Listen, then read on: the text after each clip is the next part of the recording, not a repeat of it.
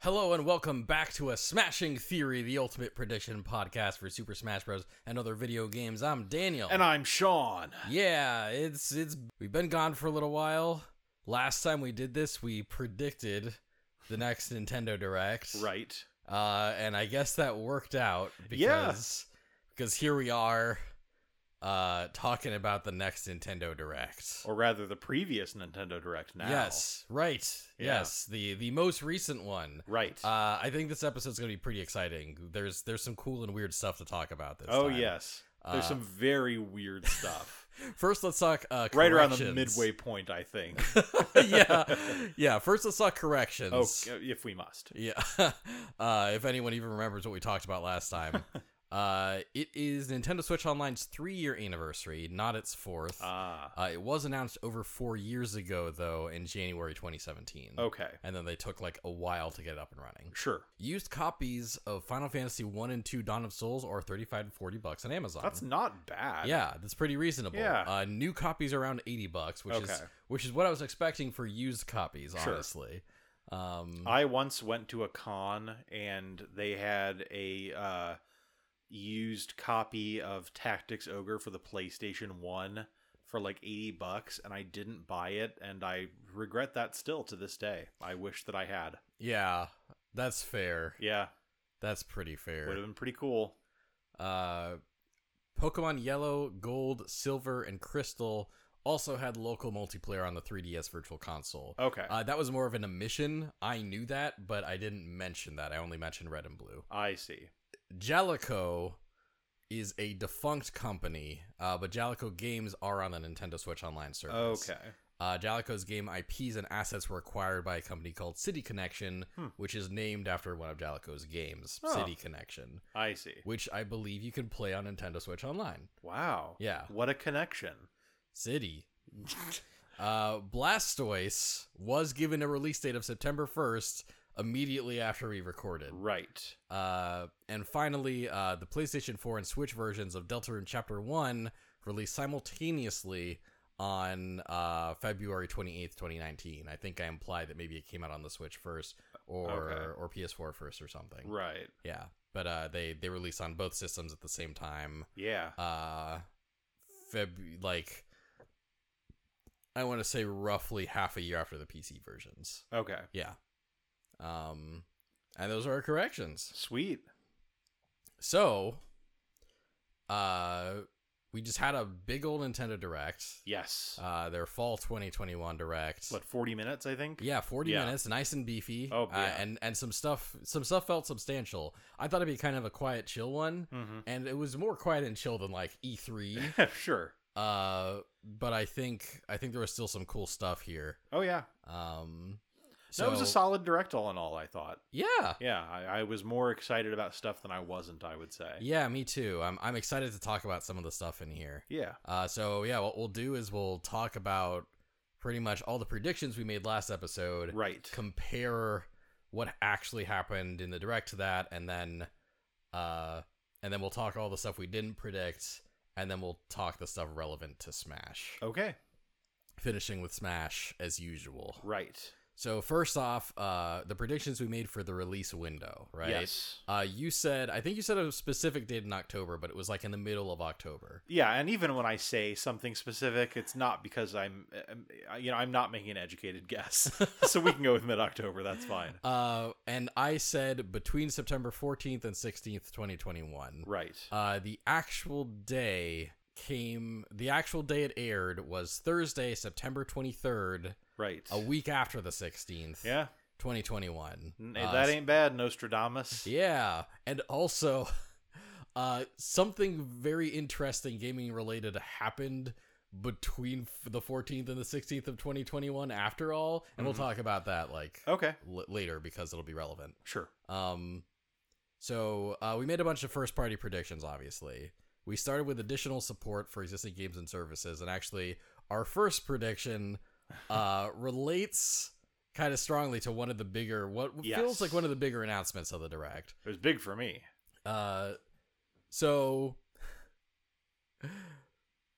So first, we made a prediction that ended up being completely off. We were like, okay, Nintendo Switch Online is due for an upgrade. Do we think it's gonna be Game Boy games, or do we think it's gonna be Nintendo 64 games? And then we said it's absolutely gonna be Game Boy games. Yeah, I think I even said I wish it would be Nintendo 64, but I think it's gonna be Game Boy. Yeah, or something like you that. did say something like that. Yeah, and we even went as far as like predicting the launch lineup. Which included Donkey Kong 94, Game & Watch Gallery, Kirby's Dream Land, Avenging Spirit, Mole Mania, Dr. Mario, Super Mario Land 2, Mario's Picross, and Metroid 2. Right. You guessed 3 Mario games. Anyway. I mean, hey, Mario is the guy. Mario's the guy. He is the guy. I actually guessed 4, because Mario's Picross. Oh yeah, you guessed 4? Great. And then, after all that, I said something along the lines of, I think after Game Boy games, like a year later, right. They're going to do something like add a Nintendo Switch Online Plus, like basically like an addition to the service that costs more money but adds more features. Mm-hmm. Those extra features will include stuff like the Nintendo 64, right, and add games for that. And that is precisely what happened this year instead. Yes. They announced the Nintendo Switch Online Plus expansion pack, which will launch in late October. It adds...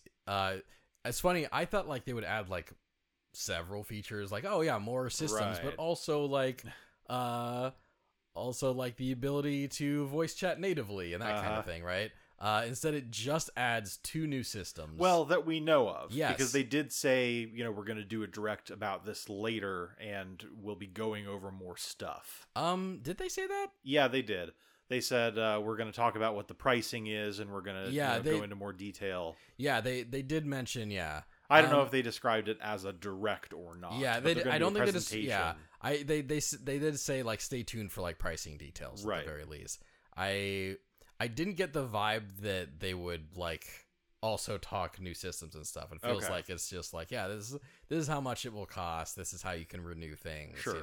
Like I feel like there'll be like a little video like explaining to old people how they can upgrade their service, right?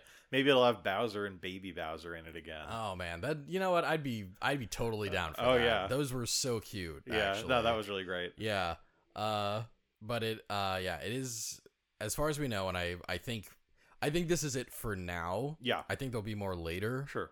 But I think at launch, what they've announced is they're adding the N64 and they're adding the Sega Genesis. Yeah. Who the hell saw that coming? Not me. I mean, Genesis has like Sega has kind of been on board for all of Nintendo's virtual console related efforts prior to this. Sure. So it's nice. I wasn't super surprised. I was like, oh, yeah, I guess it is about time for Sega to jump on. I was gobsmacked, man. I never, ever, ever would have guessed that. Well, actually, what's funny is that before, like a couple days before the Direct, I did think to myself, like, God, it would be so nice to be able to play Sega Genesis games. Like, if they had, a Sega Genesis kind of virtual console thing. Yeah. That'd be so great. Too bad that's never going to happen. I like verbatim, that's me, like, saying what my mind thought to me. Right. Like, and then I got it. Yeah. I should just say, like, man, there's no way that the Nintendo Switch will ever have an excellent online infrastructure with voice acting right in there. That's never gonna happen. Voice acting, Jesus. Voice chat, that'd be incredible. like instead of it being you talking, there's just like stuff you can say, like Mario will be like, yeah, oh no, Pikachu is taking the point.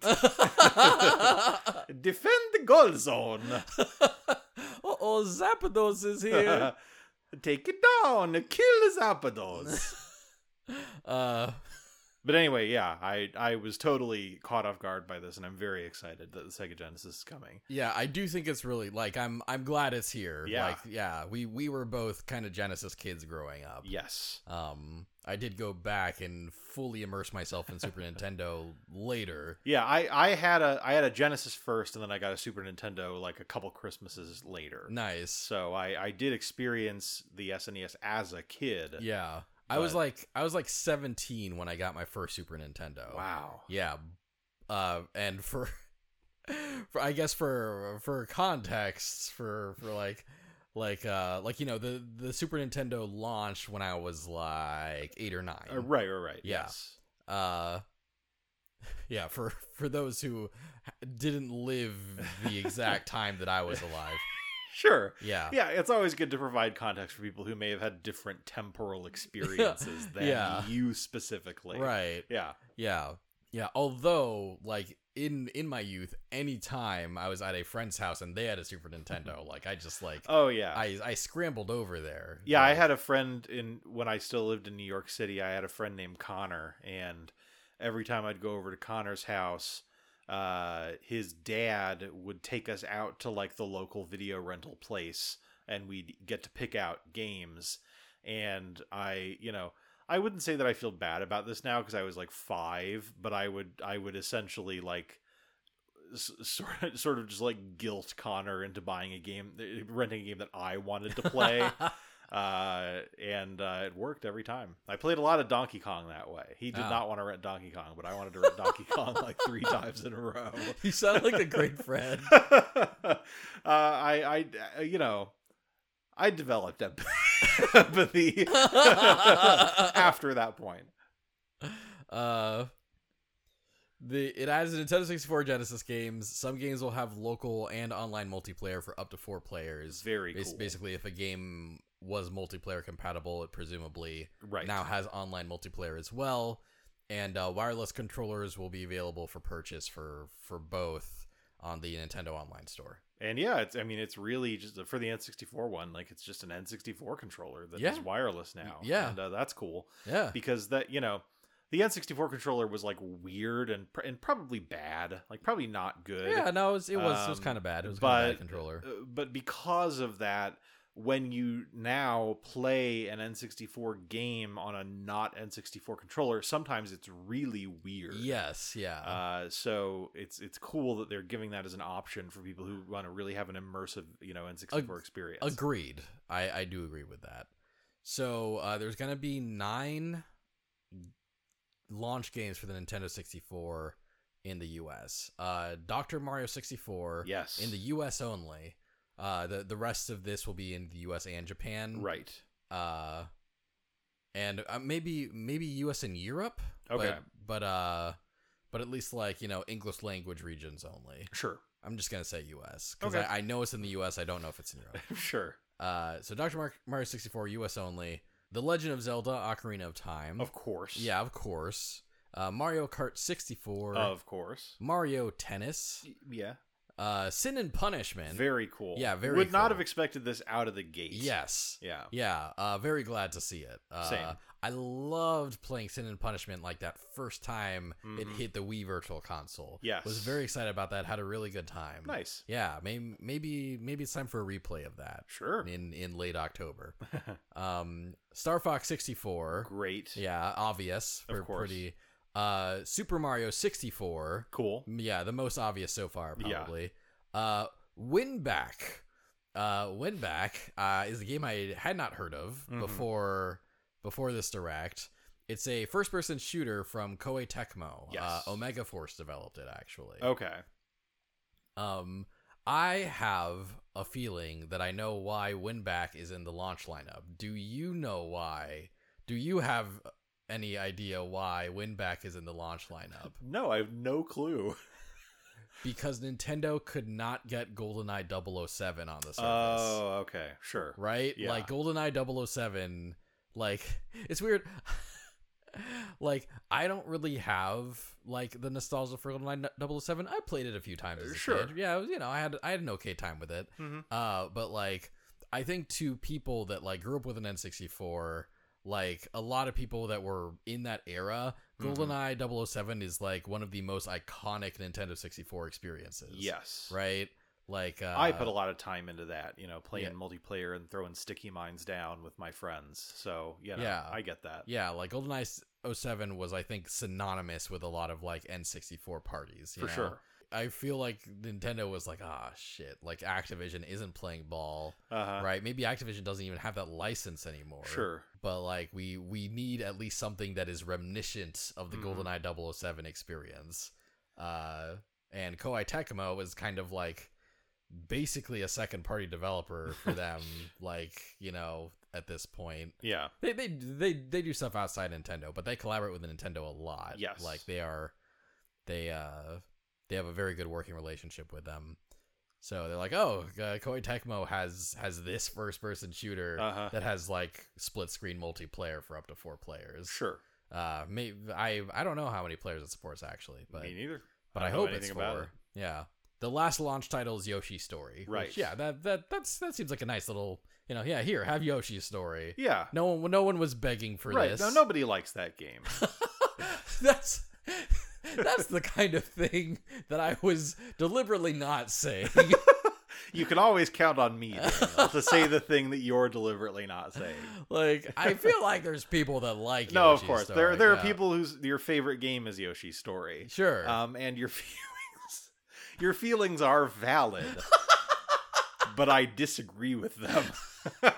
There is sometimes when like you backtrack, there's just like you say something like, very reassuringly, and yet there's such an insincerity to it.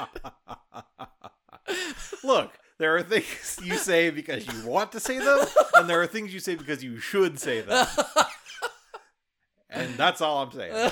Incredible. Yeah, you Yoshi's Story people, shine on, you crazy diamonds. You're gonna get your moment in the sun here, and you can play that weird game. I will not be playing it.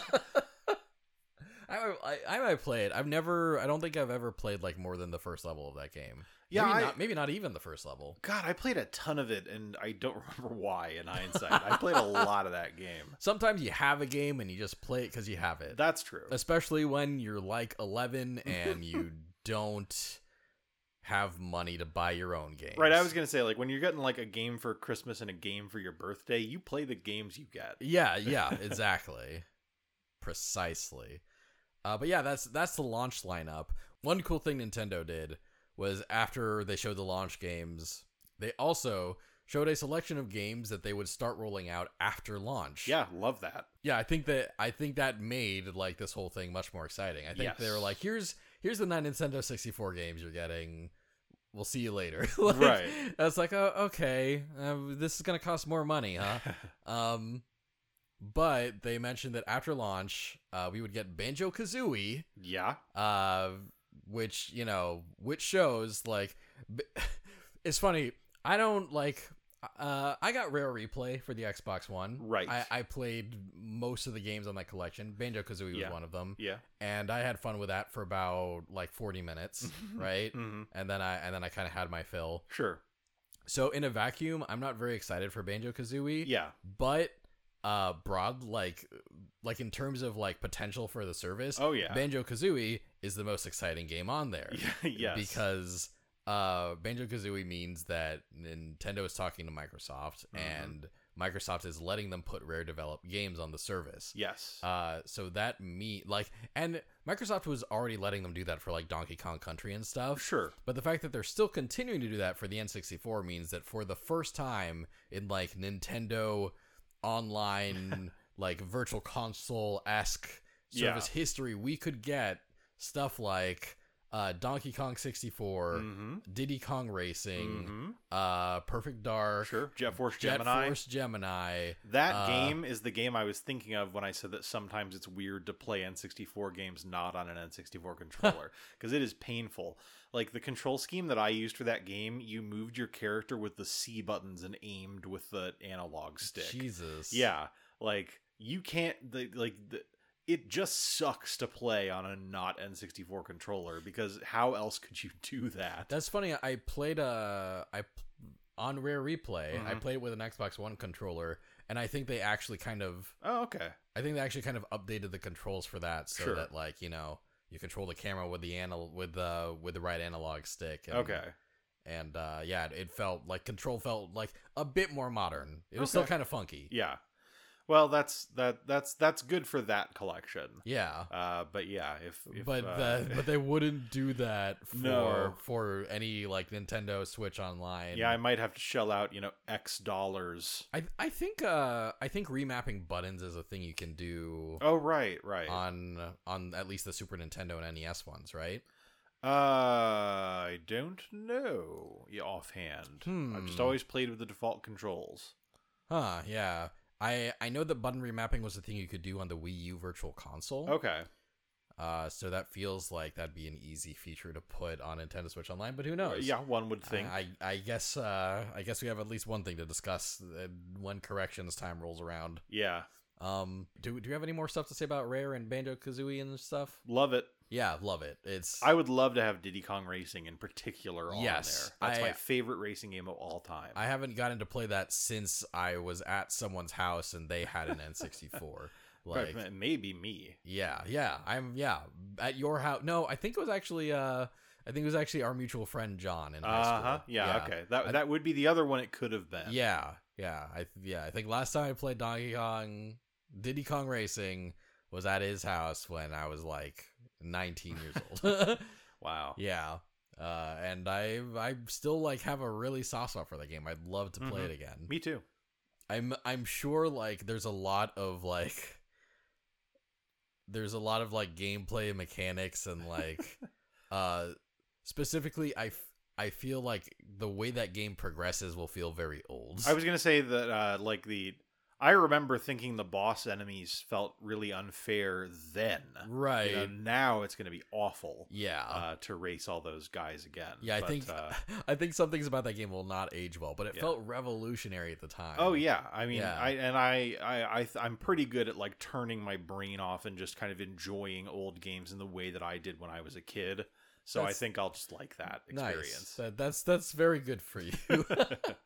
So other games that are coming up on the N64 service, Custom Robo and Custom Robo V2 Yep.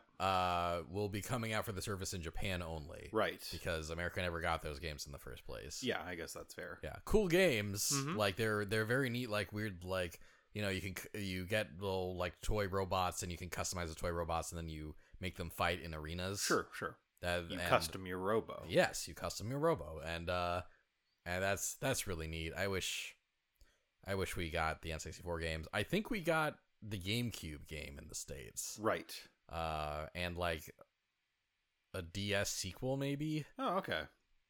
And then that series has been dead for a long time. Yeah. So, F-Zero X. Great. Yeah, very cool. cool. Loved that game as a kid. Maybe everyone can play it on Nintendo Switch Online plus expansion pack, and Nintendo will look at the data and be like, maybe we should make a new one.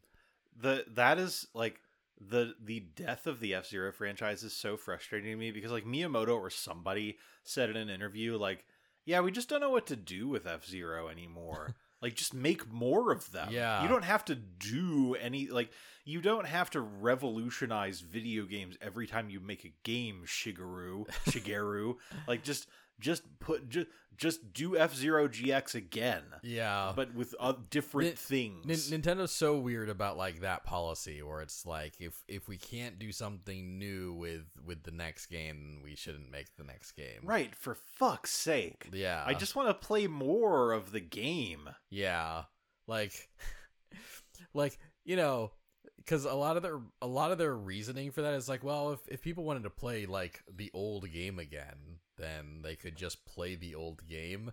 But, like, there's a lot of instances where no, that's not true, Nintendo. Right. Like, because you don't make those games available to us, like, legally. Yeah, you know, A, that. Yeah. B, like, I like the first season of The Sopranos, but I also like the other 5, you know? Right. Even though they are more of the same thing. Sure. That's nice to have. Yeah. And it's true that, you know, I could get my Sopranos fix by repeatedly watching season 1 of The Sopranos, but I don't want to do that. And also, like, Also, the exceptions to that, the times that Nintendo has Right. just iterated instead of making something brand new each time, Yeah. are some of their most successful franchises. Yeah. Mario Kart and Super Smash Bros. Uh-huh. Although Super Smash Bros. Does innovate in ways like Yes. each time, and Mario Kart has tried to innovate, but I feel like Mario Kart 8 Deluxe is one of their most iterative games, and and it's their best selling one. And that's not to mention, new Super Mario Brothers, new Super Mario Brothers 2, Electric Boogaloo. Yeah. Oh, no, there's a trash can hat. Like that, you can... One could argue that that's the reason they are afraid of iterating now. Because those made them a fuck ton of money. Because in spite of it making them a fuck ton of money, the critical reception of those has been increasingly sour. Sure.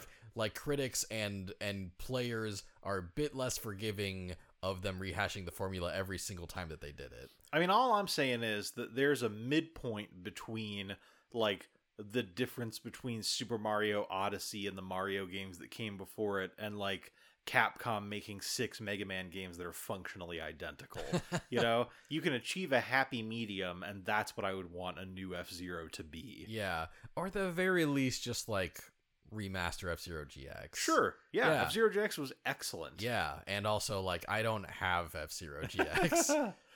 Because like it's rare and expensive. Yes. I think maybe this is another Final Fantasy 1 and 2 Dawn of Soul situation. Yeah, maybe you can just get it for $40. Yeah, I'd feel like that'd be worth $40. Yeah, that game was very cool. Yeah, I mean, there's like my brother played that game for like 2 years straight and still didn't unlock everything. It's like one of those games. Yeah, it'd be worth the money for that alone. Yeah, that's fair. Other games that will be added to the service down the line include Kirby 64, the Crystal Shards. Cool. Yeah, neat little Kirby game, worth a play.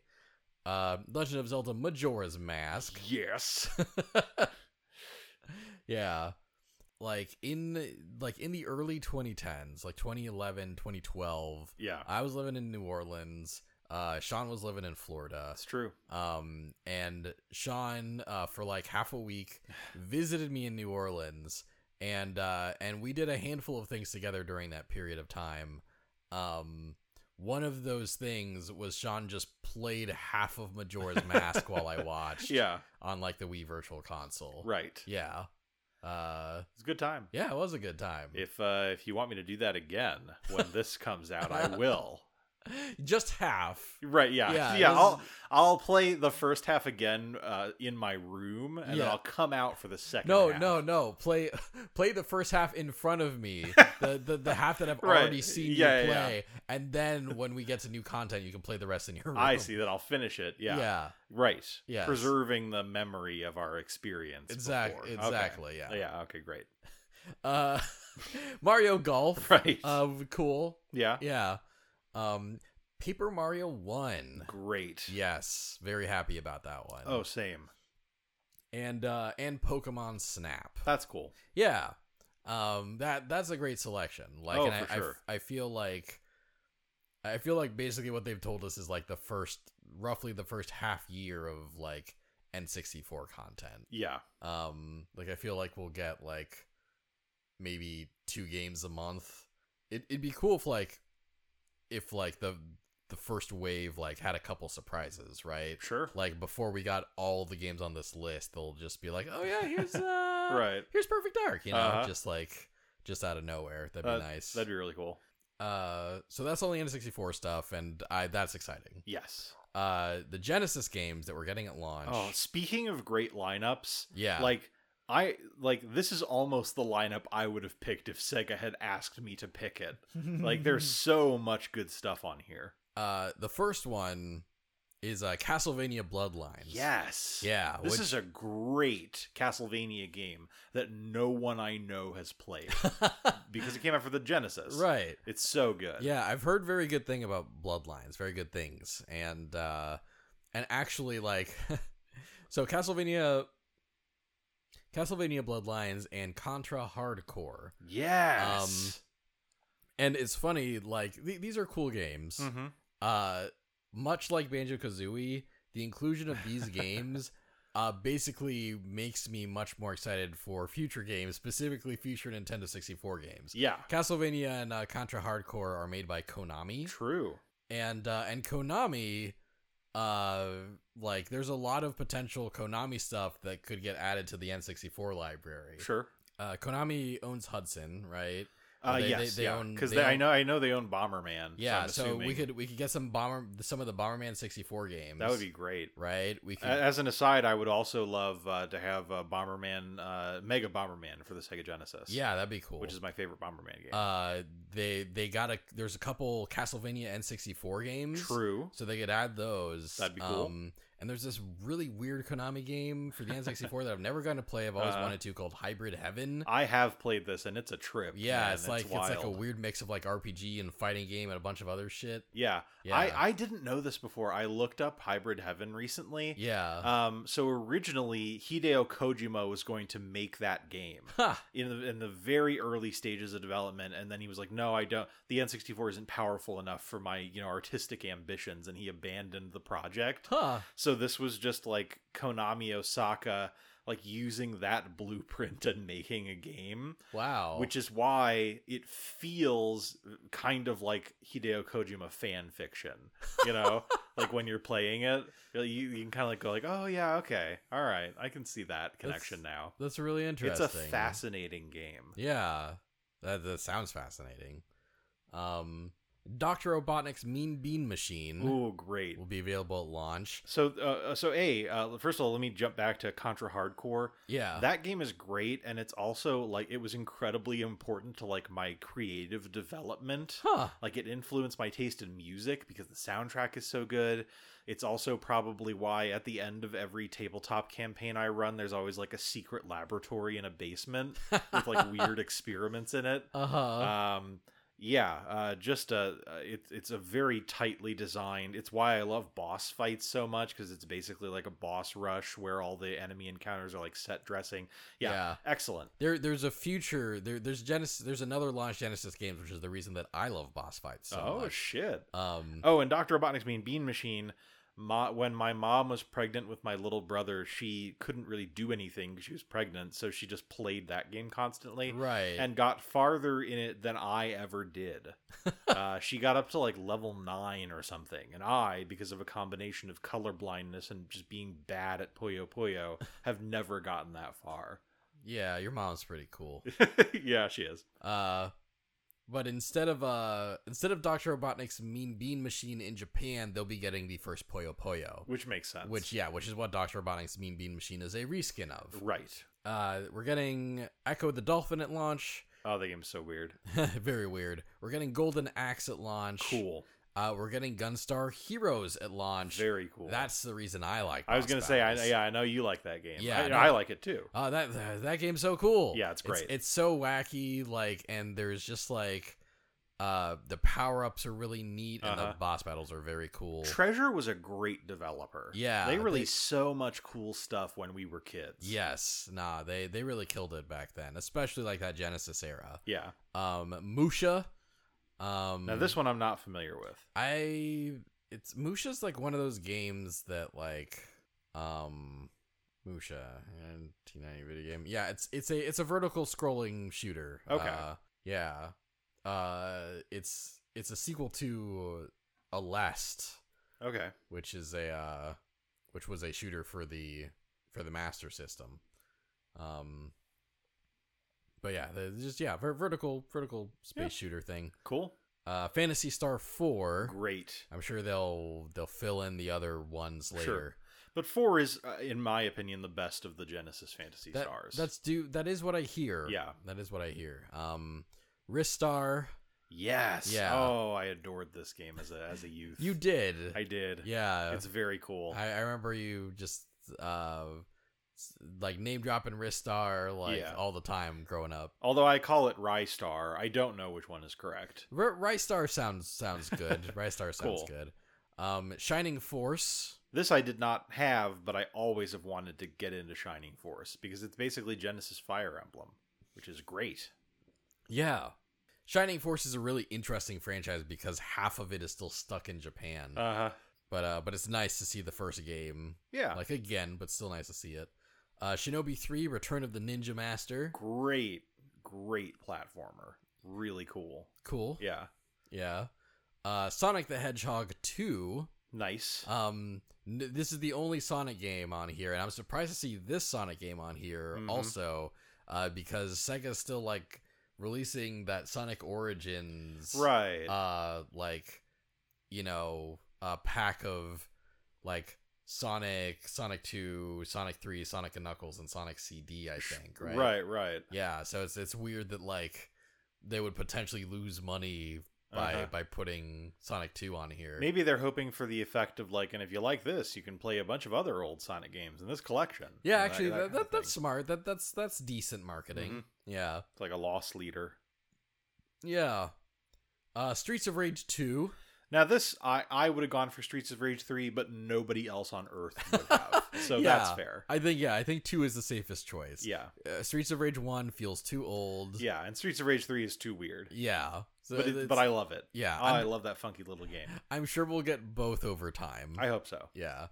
And Strider. Great. Yeah. Iconic. Very iconic. Yeah. Yeah. And the Genesis soundtrack is always the soundtrack I think of when I think of that game instead of the arcade one, because I'm familiar with it. Right. That makes sense. Yeah. Yeah, but that's the launch list. 14 games for the Genesis. Nintendo did not give a here's what's coming later for it, but I feel like stuff will be coming later for it. Oh, for sure. There's lots of potential games for them to add. Yes. Even if like Sega is the only developer they add more games from. Sure. The emission I'm looking most forward to is Comic Zone. Oh, of course. Yes. You love Comic Zone. I love Comic Zone. And actually, it's funny.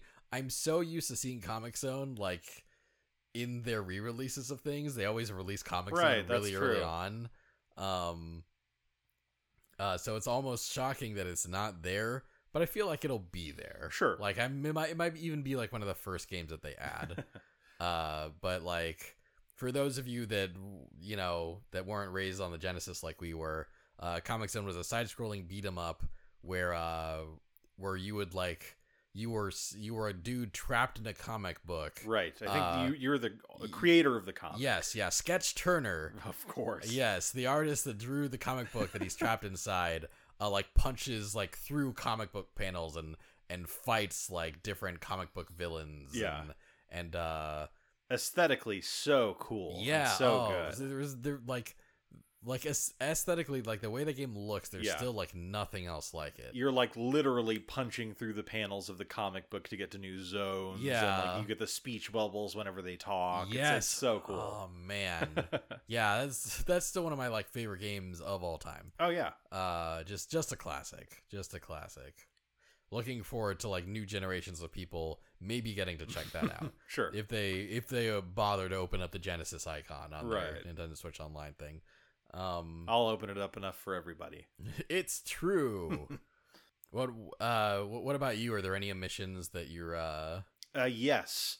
So this is actually another treasure game, Dynamite Headdy. Oh yeah, for the Sega Genesis, yeah. Which is this weird game that almost defies categorization because it's like a platformer, but it's also kind of a run and gun shooter. But you're like a puppet and you like shoot your head. Kind of. Yeah. And you can like get power-ups that like one makes your head really heavy so you move more slowly, but you can like bust down walls. Oh, interesting.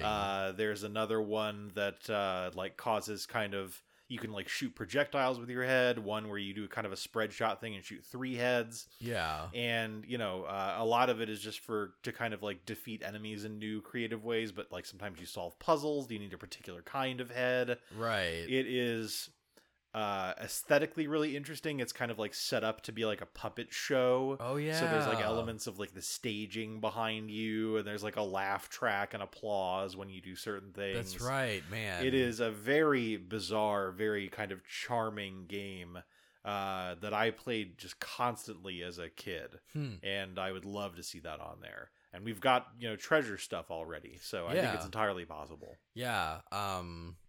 Although Gunstar Heroes is owned by Sega. Oh, okay. Like Treasure made it for Sega. Sure. I think Dynamite Headdy might be a similar situation though. Okay. Yeah, dude. Yeah. Developed by Treasure, published by Sega. Yes. Yeah. Oh, put it on there, guys. Yeah. Yeah, I think that feels kind of inevitable. Another one. Yeah. Pulseman. Oh, true. Yeah. Uh-huh. This was one of Game Freak's first games. It was like a real like it's a real wild like, you know, platforming kind of sort of like beat 'em up game where like you're playing like as kind of a robot dude that can turn into a ball of electricity and like shoot around and stuff. Fun fact, Pikachu's move Volt Tackle in the Pokemon series is based off of Pulseman's ability. Yeah, I can see it. Yeah, and also Ledian, Lady Baa's evolution in Pokemon Gold and Silver is loosely based off of Pulseman's design. That's cool. Yeah, and there's other Pulseman Easter eggs like throughout the Pokemon games. Like, nice. I think there's some music in a Pokemon game that's very similar to like some Pulseman music, just stuff like that. Yeah, Sure. Yeah, cool. Yeah. Well, I did too. Is there one more Genesis game you want to see added?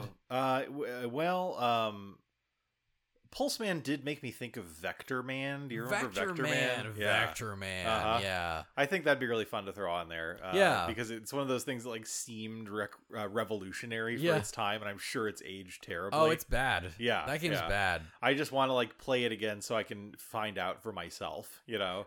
Vector Man... Vector Man to me, like, very much did the Donkey Kong Country thing, where the graphics were much more like they were much more groundbreaking at the time than the game was good. like I think both like have, you know, quality things about them. Probably Donkey Kong more than Vector Man. Yeah. But like looking back, my fondest memories of those games were like the cool things they did visually and not actually playing them. Okay. Yeah. I don't feel that way about Donkey Kong. I think that gameplay wise, those games have held up really well, but I can see what you mean. Yeah. Also, like you grew up with like a banana in your mouth and like Diddy Kong's boombox like as a pillow, and you know, like you just said earlier, you're very good at transporting yourself back in time to when you played those games. I mean, you know, yes, I will say that my instinct is that people, you know, now are probably much more fond of going back and playing the old Donkey Kong games than they are playing Vector Man again. Yeah, you know? no, I'd say on balance, yes, but I think, I think the fact that Donkey Kong is a bit stronger of a brand than Vector Man may play into that. Okay. Yeah. Although, like I said, I feel like if you were to put me in a room, make me play Donkey Kong Country 1 and then make me play Vector Man 1, I have a feeling I would say that Donkey Kong Country is the better game. Okay. I'll take that. Yeah. But I can't guarantee it. Oh, no. Yeah, cool. Yeah, I had a feeling we'd talk about that one for a while, but you know, it both feels like kind of low key, like not a super big announcement, and it was also, I think, one of the more exciting announcements of the Direct for both of us. Oh, for sure. Yeah. Do you think that other systems will be added to Nintendo Switch Online plus expansion pack over time? Yeah, I think we're still getting the Game Boy. Yeah, me too. Yeah.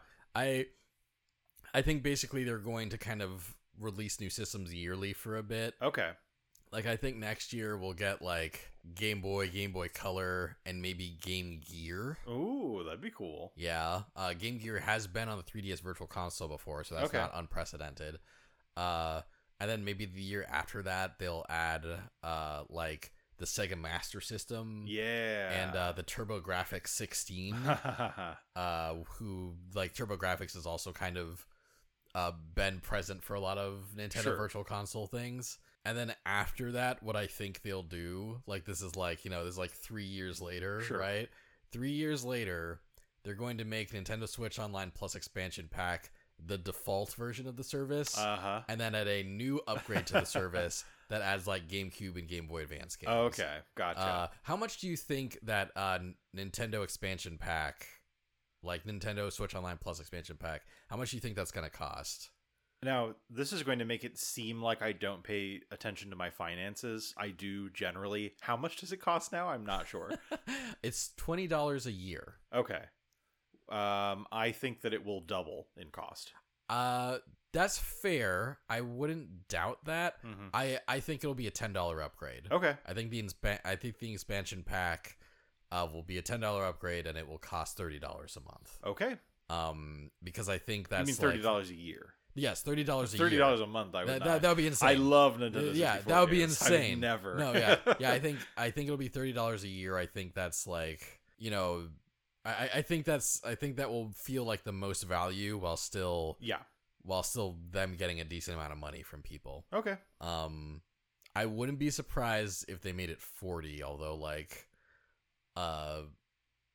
another 20 a year for like just N64 and Genesis games. I'd do it, but I'd be like, okay, Nintendo.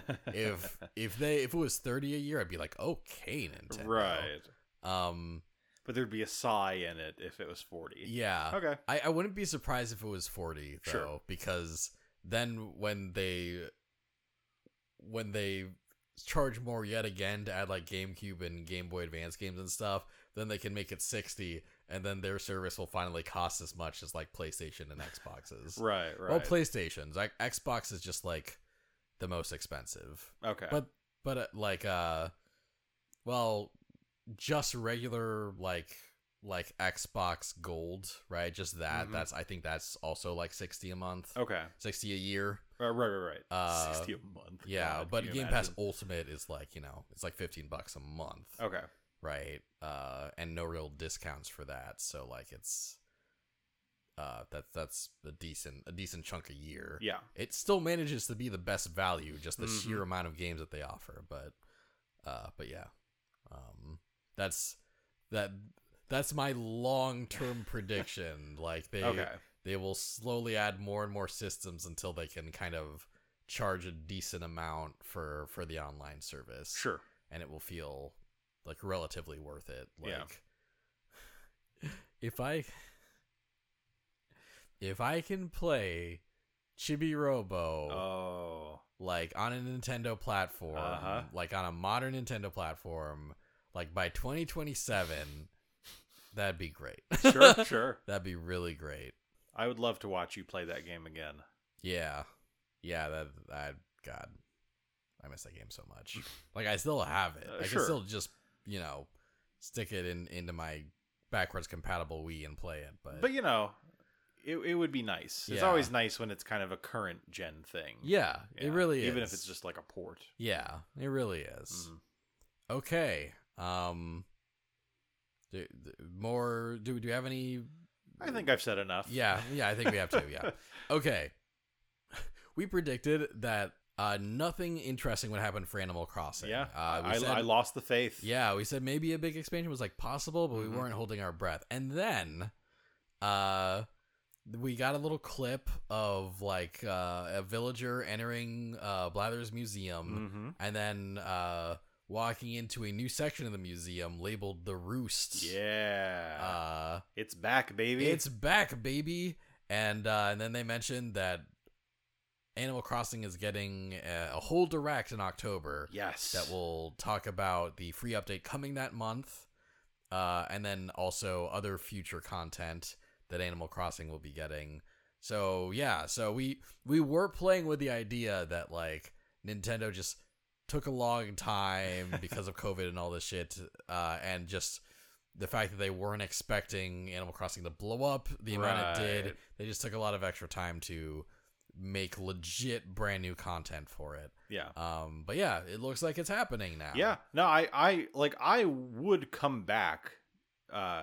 Like, I stopped playing Animal Crossing every day a couple months ago. Yeah. And that was the first time since it came out, that I had stopped. Yeah. I would come back for just the Roost. Yeah. But the fact that we're getting a whole direct suggests that maybe we'll get some other stuff too. Yeah, It'll be pretty cool. Maybe. Yeah. So I'm excited for this. Yeah, the Roost. So it depends. Like, I'll check my Nintendo Switch's hard drive, right? I'll check my SD card. If I've already deleted Animal Crossing New Horizons, I probably will not reinstall it for the Roost. I see. If I haven't deleted it, then sure, I'll boot it back up and see what the Roost is like. Okay. If they add like video game systems you can buy within Animal Crossing and then play mini games on those systems, I would reinstall Animal Crossing for that. Okay. What if they added more KK Slider songs? Yes, I would reinstall.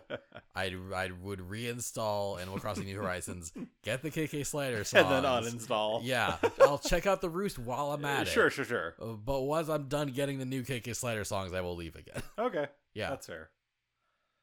But I'll have a very good time while I'm doing that. Right. It will be worth it. Oh, yeah. The re-download would absolutely be worth it. We predicted that the Age of Calamity expansion would be present, that they would talk about part 2. Yeah.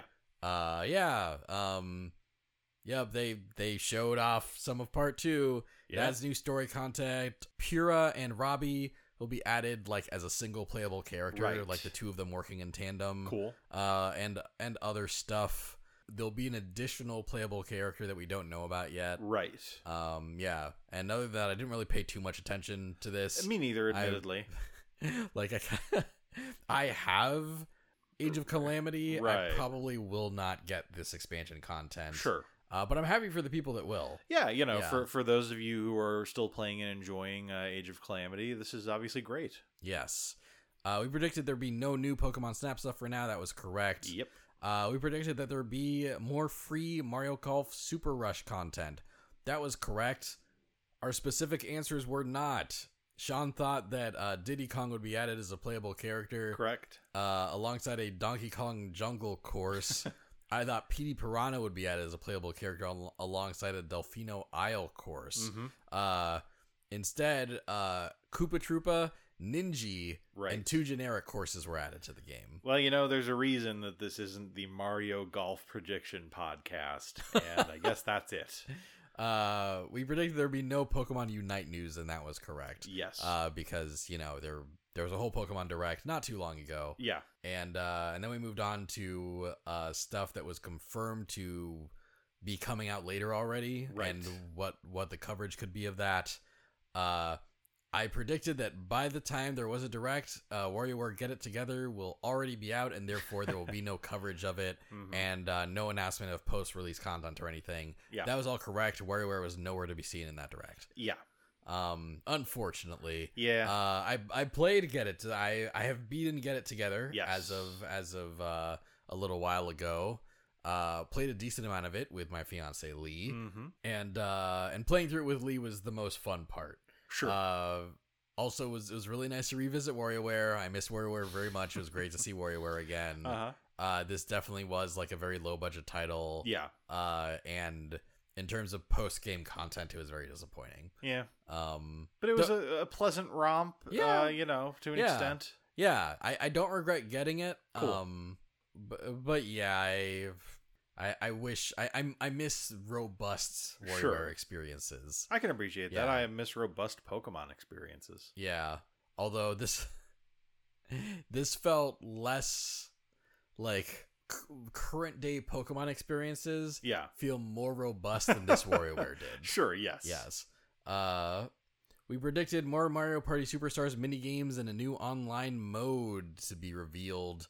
We were technically right. Yeah. They showed some new like maps like Woody Woods, Yoshi's Tropical Islands, and Horrorland. New in quotation marks. They're all from N64 games. Right.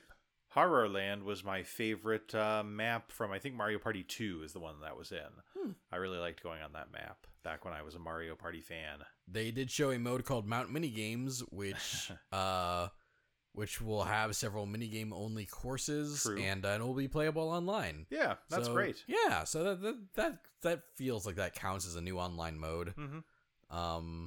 I predicted that Metroid Dread would get a showcase.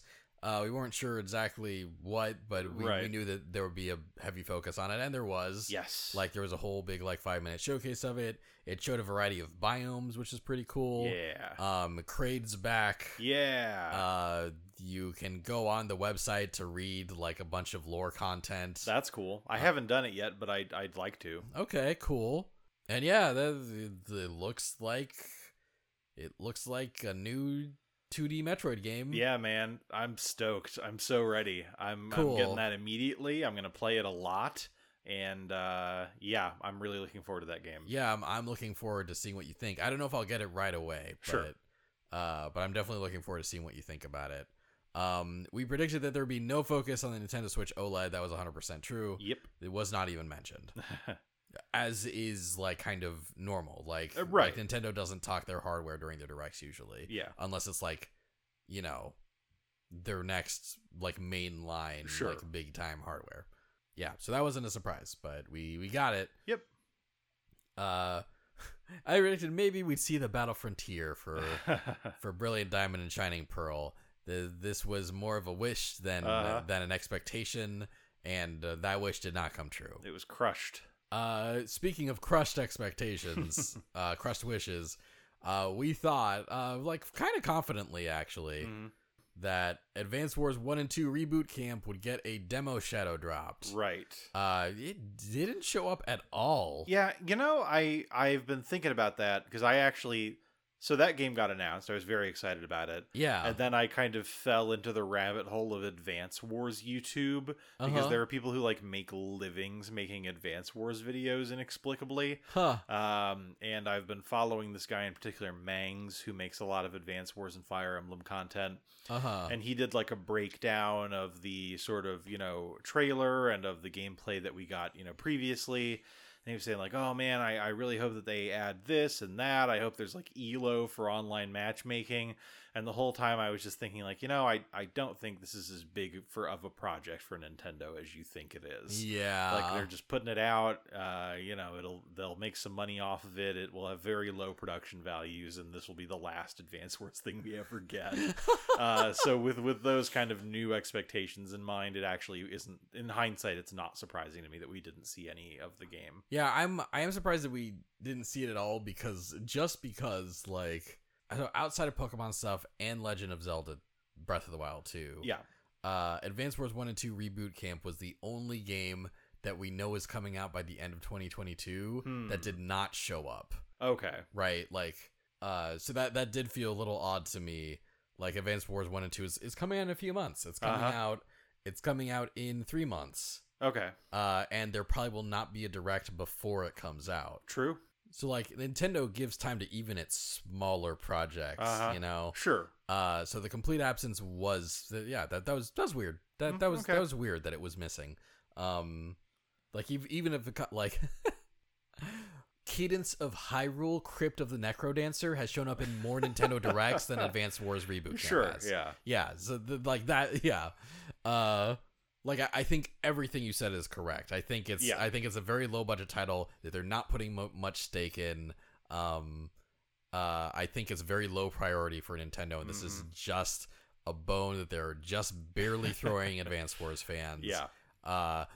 But yeah, even with all that, it's odd that it wasn't present during one of its last opportunities to be present. Okay. I do think that sometime in October or November, Nintendo will just standalone toss out an Advance Wars overview video. Yeah, just throw it onto the internet. Yeah. Yeah. I think Nintendo actually doesn't want this game to succeed. This gives me the vibes that they're going to put as little effort into marketing this game as possible. Sure. And that way when it fails, they can blame lack of interest in the game and not lack of effort in their marketing or other things. Okay. Yeah. Because I think they would rather not bother trying to find resources to make new Advance Wars stuff with the frequency that they make new Fire Emblem stuff and other things. Sure. Yeah. I think they want this to make money, but I don't think they want this to take off. Yeah, they don't want to accidentally create a mandate for themselves to make more Advance Wars games. Yeah. We predicted there'd be no Pokemon Legends Arceus news because of that direct. Right. Correct. Yep.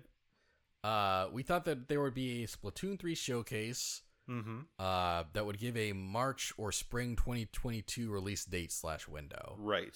We also predicted that the showcase would have a new Popstar duo reveal. Right. And maybe like a Battle Royale mode. Right. There was a new showcase. Yes. And nothing we predicted about the showcase otherwise was correct. Okay. Like, they did not show the new Popstars. They did not show Battle Royale mode. They did show some, like, neat new weapons. Yeah. There's, like, a weird little, like, crab-looking mech thing. Yeah, that was cool. Yeah. And, like, a grappling hook, like, made of ink. Also great. Yeah. They showed off the new hub city, which is called Splatsville. Right. I thought the fan speculation name of Clamorocho was better. That is great. But Splatsville is still cool. Yeah, I also appreciate that, the last Splatfest was Order and Chaos, and Chaos won, and so they were like Splatsville, a city of chaos. Oh, hey. Yeah. That didn't occur to me. Which is very cool. That is cool. That's cool. I like Yeah. that the Splatfest has affected lore. Me too. That's great, actually. I love that. Yeah. No, Splatoon, I know I've said this like privately, like to you and Lee. I don't know if I've said this on the podcast. It's like one of my favorite Nintendo franchises where I've never bought a game for it before. I just love those funky little squids. They're cool. Yeah. And, if I ever buy a Splatoon game, I could see it being Splatoon 3, based on what we know so far. Yeah. You should buy it because my fiance is buying it, which means that I'm buying it. Nice. And that means that the three of us can play it together. Yeah, we would have almost a full team. Yeah. Yeah, and we have some friends that we could pressure to being our fourth. Yeah. Yeah. Peer pressure. Good friends. Yeah. The story they also showed some of the story mode, right, which is called Return of the Mammalians. Great. Yeah. Fantastic. I'm horrified and intrigued. Same. And Callie and Marie and like Sergeant Squidman or whatever that squid with the beard is called. Yeah. They're all present in the story mode again. Yeah, they were hanging around. I appreciate that. But yes, it's still just a 2022 game. We don't know when in 2022. I'm guessing that they will eventually it'll eventually be like a summer 2022 game. Sure. Like August 2022.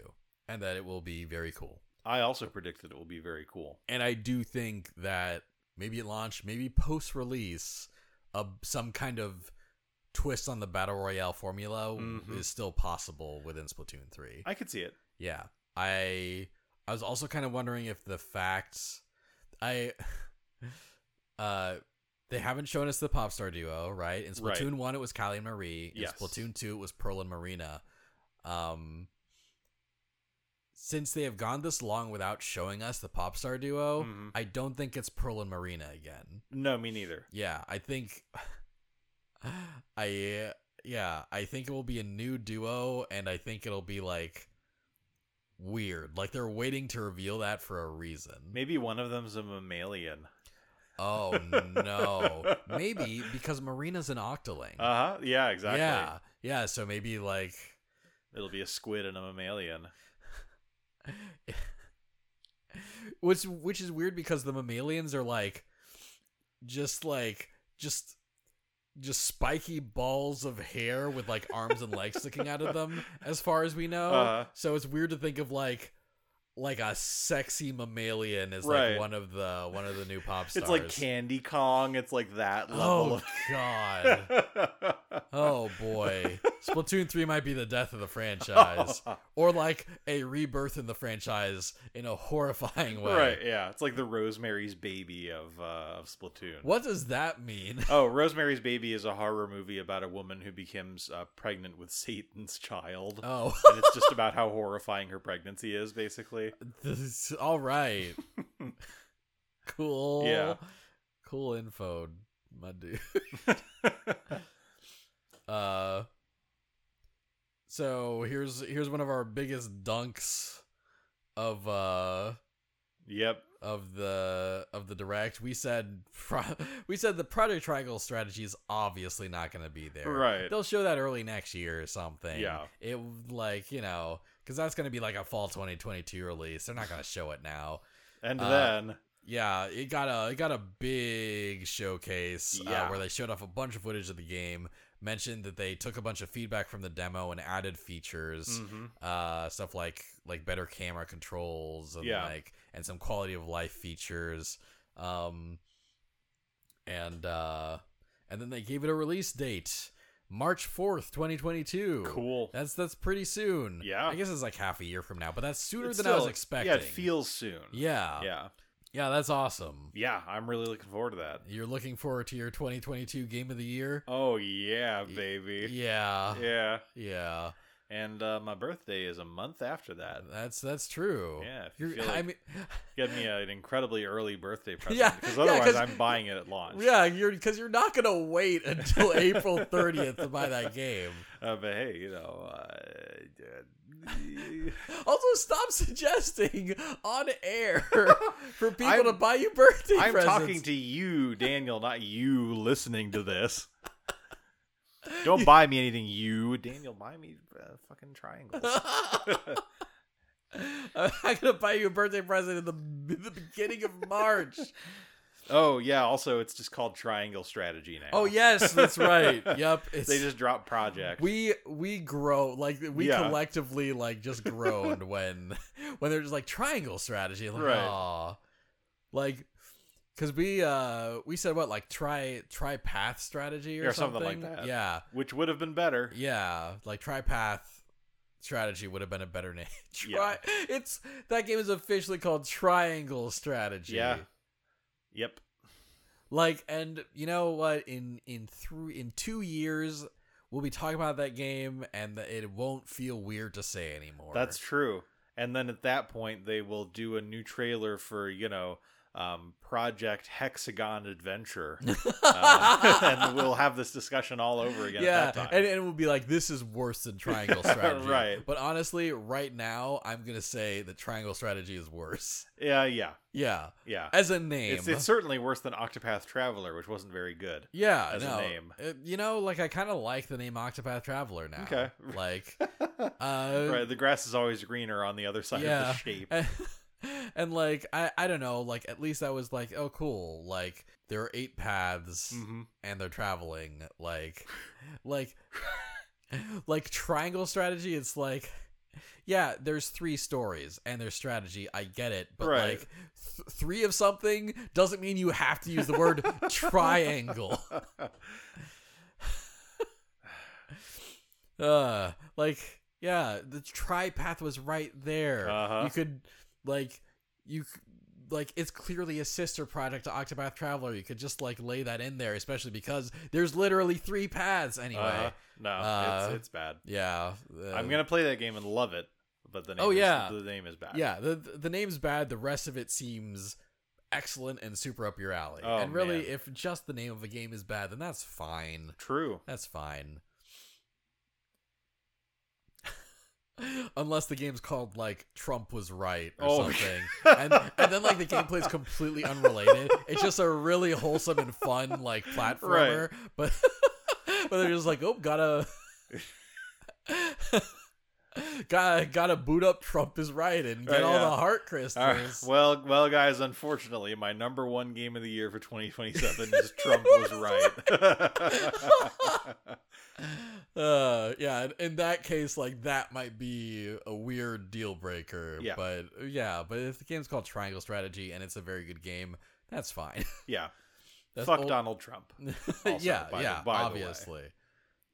Stop giving him media coverage. Yep, he doesn't need it.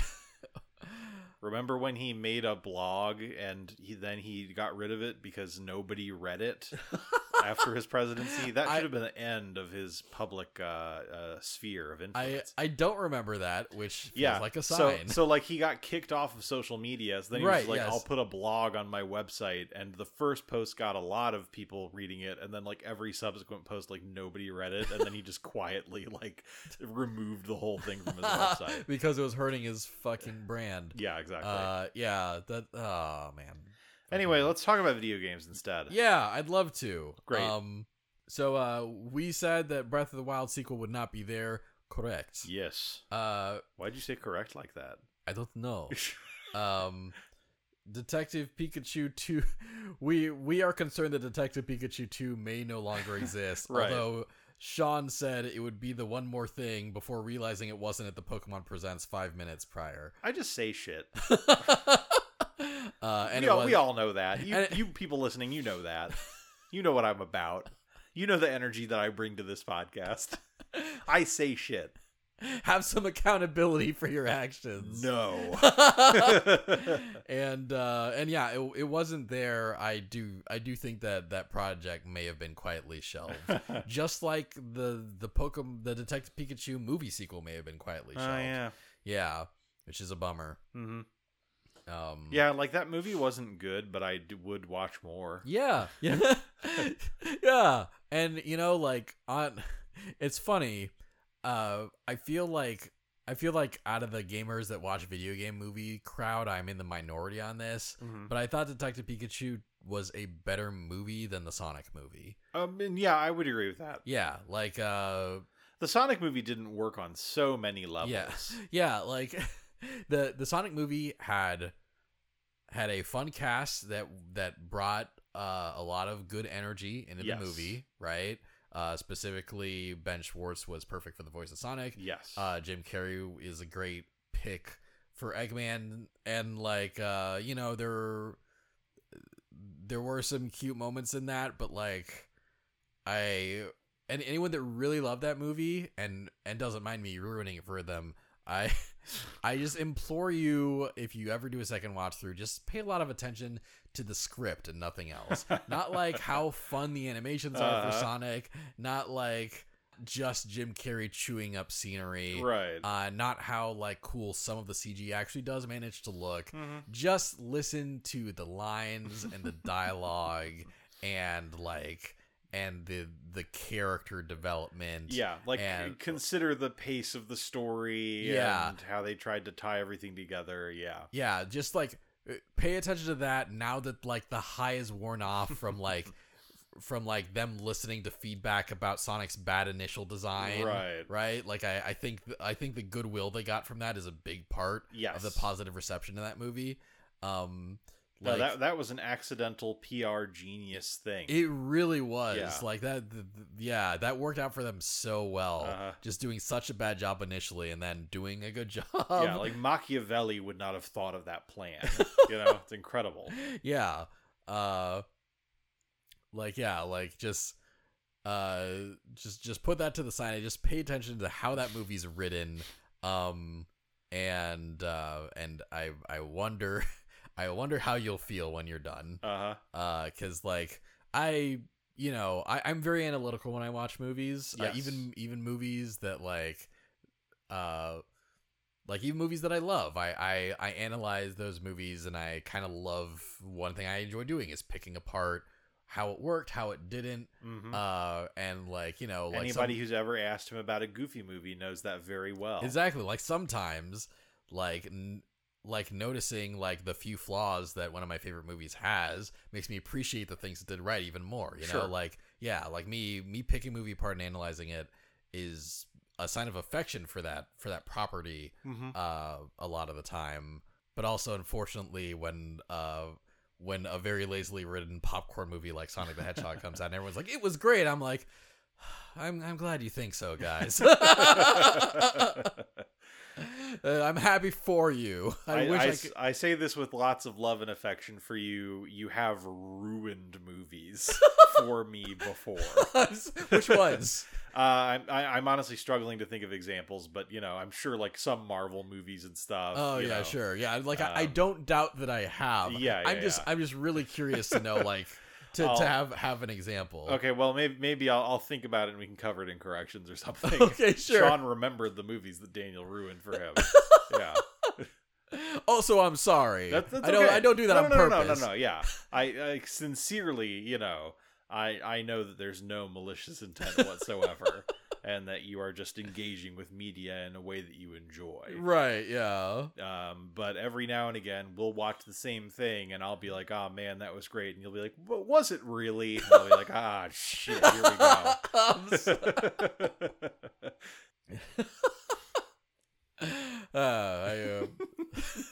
I am sorry. Thank you. You do not have to apologize. Thank you for continuing to be my friend and engage in media with me. No problem. Anyway, yeah, I think Detective Pikachu may be dead, and that's a bummer. We predicted that there'd be no Metroid Prime 4 coverage until after Metroid Dread is out.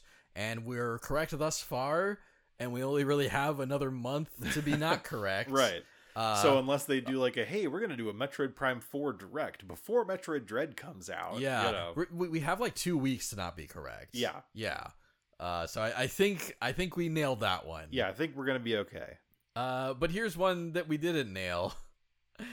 We said that Bayonetta 3 would not be present, and we said it very matter of fact. It's like, yeah, like they're just working on the game very slowly. It's still like we did say that it's still definitely in development. They're still working on it. That game will come out. It's not quietly canceled or anything. Right. It just will not show up here. It will show up like maybe it'll show up in 2022 with a 2023 release date. Yeah. That's what we were saying. Boy, were we wrong. Yeah, that it was the closing reveal of the Direct. Yeah. It's actually funny, like it kind of opened with like what felt like an Astral Chain 2 fake out. Uh-huh. Like the dog from Astral Chain was like barking at a bunch of like creatures that had kind of like Astral Chainy designs. Uh-huh. A bunch of police officers like file in to fight the beasts, and you know, like Astral Chain is about robot cops basically. Yeah. I think. I think so too. And then one of the beasts gets like hit with something, and Right. then Bayonetta shows up. And then a Bayonetta 3 trailer happens, and that looks like a very cool, very fun Bayonetta game. Yeah. Now, to your credit, I will say that like that trailer was running for like 2 seconds, and then you saw something, and you were like, "Oh, it's Bayonetta." Yeah, I was sitting there like, "What the f are you talking about?" Yeah, what I saw was a billboard with the word Platinum on it. Right. And I'm like, "Oh, Platinum's making this game. What Switch games are they working on? It's Bayonetta." Uh-huh. To be fair, I also did there were a couple of like accidental Nintendo website leaks before the Direct. One of them was that they quietly changed the release date for Bayonetta to 2022. Okay. So I saw Platinum, I remembered that. Right. And then I said, "Oh, Bayonetta 3." Like that, so that's why that happened. Okay. So that like sometimes I have weird moments of video game trailer clairvoyance. Sure. I do want to strut myself when it comes to that. I feel like I had enough outside information to make that call this time. Yeah. I will, for once, I will refrain from tooting my own horn. For once. For once. But yeah, the trailer was really dope. Like, yeah. I still have yet to play a Bayonetta game. Same. This looks very fun. Yes. One thing I thought was very interesting is that one mechanic it showed off was like Bayonetta kind of allying with big creatures. Yeah. And then sort of like being able to like fight alongside them and influence like the kaiju battle in some ways. Yeah, she's sort of like dancing to control them, it seemed like. Yes, yeah. Which is really interesting because I saw that mechanic and I was instantly reminded of a canceled Platinum Games title called Scalebound. Right. That was going to come out for the Xbox One and then was canceled. Yeah. But that involved like basically like a bunch of characters with like dragons as like sidekicks basically, and you could like kind of press buttons to like direct the dragons to do things while you fought alongside them. Right. They were like, well, that game's canceled. What if we put it in Bayonetta? Sure. And it works in a cool and weird way. No, it was an exciting part of the trailer for sure. Yeah. One thing that's kind of a bummer is that Bayonetta's voice actress is different. Yeah. Even as someone that hasn't played the Bayonetta games, I feel that her voice actress in the first 2 games is kind of iconic. Yes. We kind of had an indicator this was happening already, because like, her original voice actress like a month ago or like a few weeks ago tweeted something about Bayonetta. Someone replied like, "Oh, I love your Bayonetta voice. I hope my world would be shattered if you stopped being the voice of Bayonetta or something," right? And like she just responded something like, "I would manage your expectations now." Ooh. Right? Right. And people were like, can you elaborate? And she's like, "No, I'm legally not allowed to." Okay. Yeah, she was basically like, "I have signed an NDA that like prohibits me from talking more about this." And I think that's interesting for a couple of reasons. One of the reasons I think that's interesting is because if you've been let go from a project, you usually do not like especially like the way that video game companies cast things. Yeah. What they usually do is they just recast you and don't let you know, and you don't sign anything that tells you that you can't talk about that. Sure. Right? And even if they let you know, like having you sign an NDA that says you are not like that you have been fired, basically, that's weird. That's not normal. Yeah. Because you like, you know, even fucking Disney, right? Dave Bautista will be like, "Oh yeah, they didn't ask me to be They didn't ask me to be Drax in this Marvel cartoon, and that's why I wasn't in it." Right. Like he's able to freely talk about that, but Bayonetta's actress is not. Yeah, that's weird. So I've seen a lot of fan theories that are basically like, the Bayonetta in Bayonetta 3 is not the real Bayonetta. She is an alternate, like Bayonetta's lore is already so trippy and messed up that this could easily be an alternate reality version of Bayonetta with a different voice. The real Bayonetta will show up later in the game, and she will be voiced by the original voice actress. Okay. And usually I'd be like, boy, that's a conspiracy theory.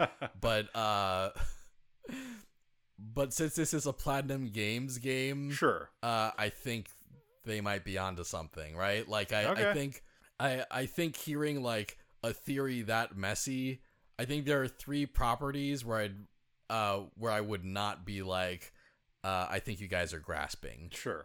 Those properties are Metal Gear, like really anything with Kojima, anything Kojima related. I'd be like, that does sound like something Kojima would do. I already lost one of them, but it was really good. Okay. Any Yoko Taro project. Oh, true. And Bayonetta. Sure. Okay. Yeah.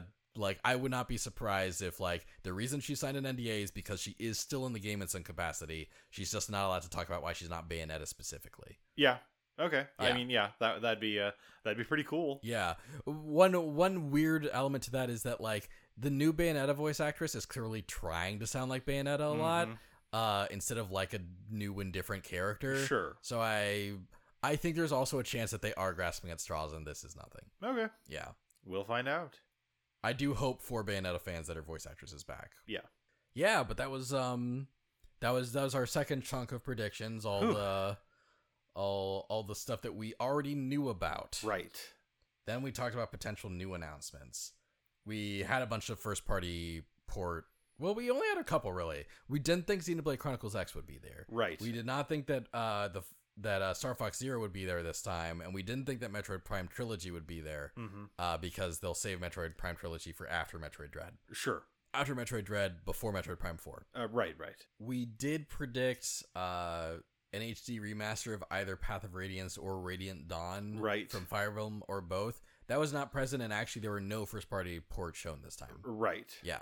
I predicted that Buddy Mission Bond, a currently Japan-only Nintendo-published title, would get a localization announcement for early next year. Nope.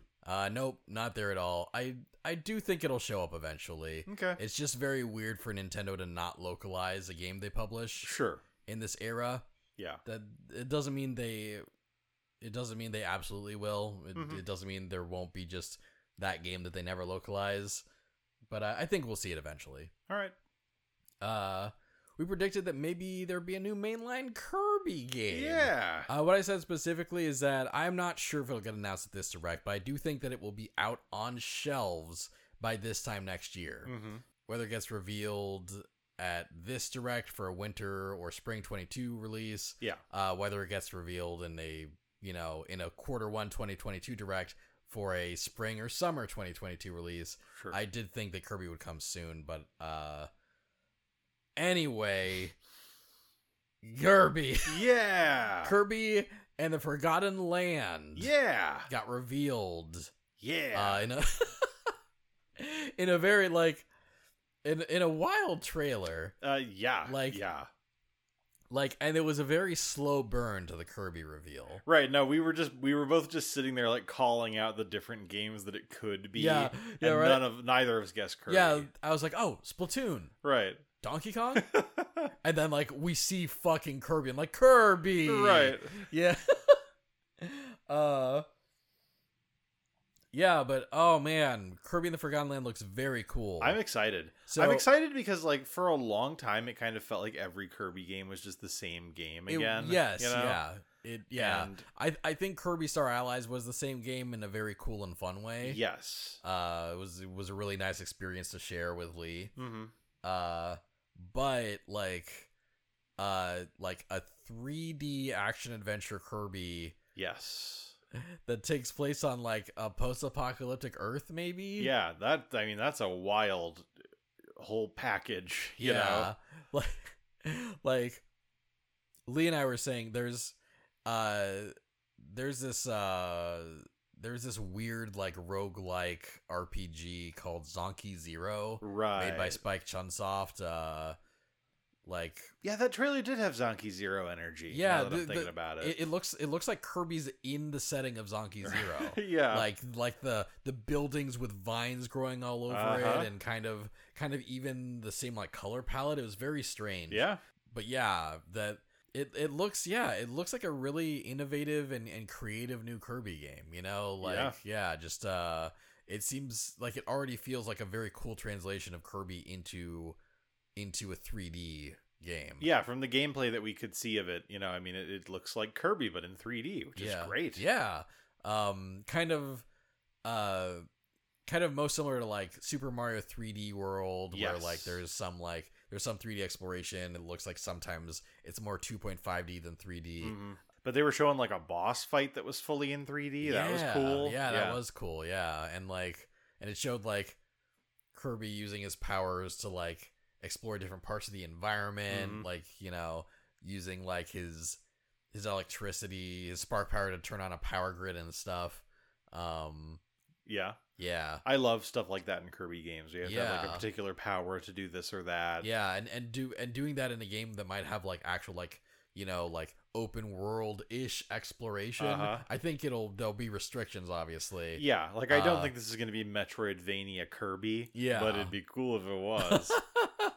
Like, yeah, I'm excited for this game. Me too. It's the most excited I've been about a Kirby game in a long time. Yeah, it was a very pleasant surprise. Yes. Even though I did kind of predict a mainline Kirby game, I would not have predicted this mainline Kirby game. Yeah, exactly. I just figured it would be like Kirby and the Frog Horn, and it's just like another 2D Kirby game where he has a frog friend who plays the horn. Yeah. You know? And you can like press a button for the frog to play the horn, and like it opens up new. Right, exactly. Yeah. It's like they for some reason they don't even make it a power. Yeah. It's just literally a frog, and you know, you press a button, he goes like dur, dur, dur, and then a door opens. Yeah. Anyway, I'm glad it wasn't that. Yeah. Yeah, no. This was a little cooler. Yes. Just a little bit cooler. Just a smidge. Yeah, spring 2022. Nice. Yeah, I'm excited. Me too.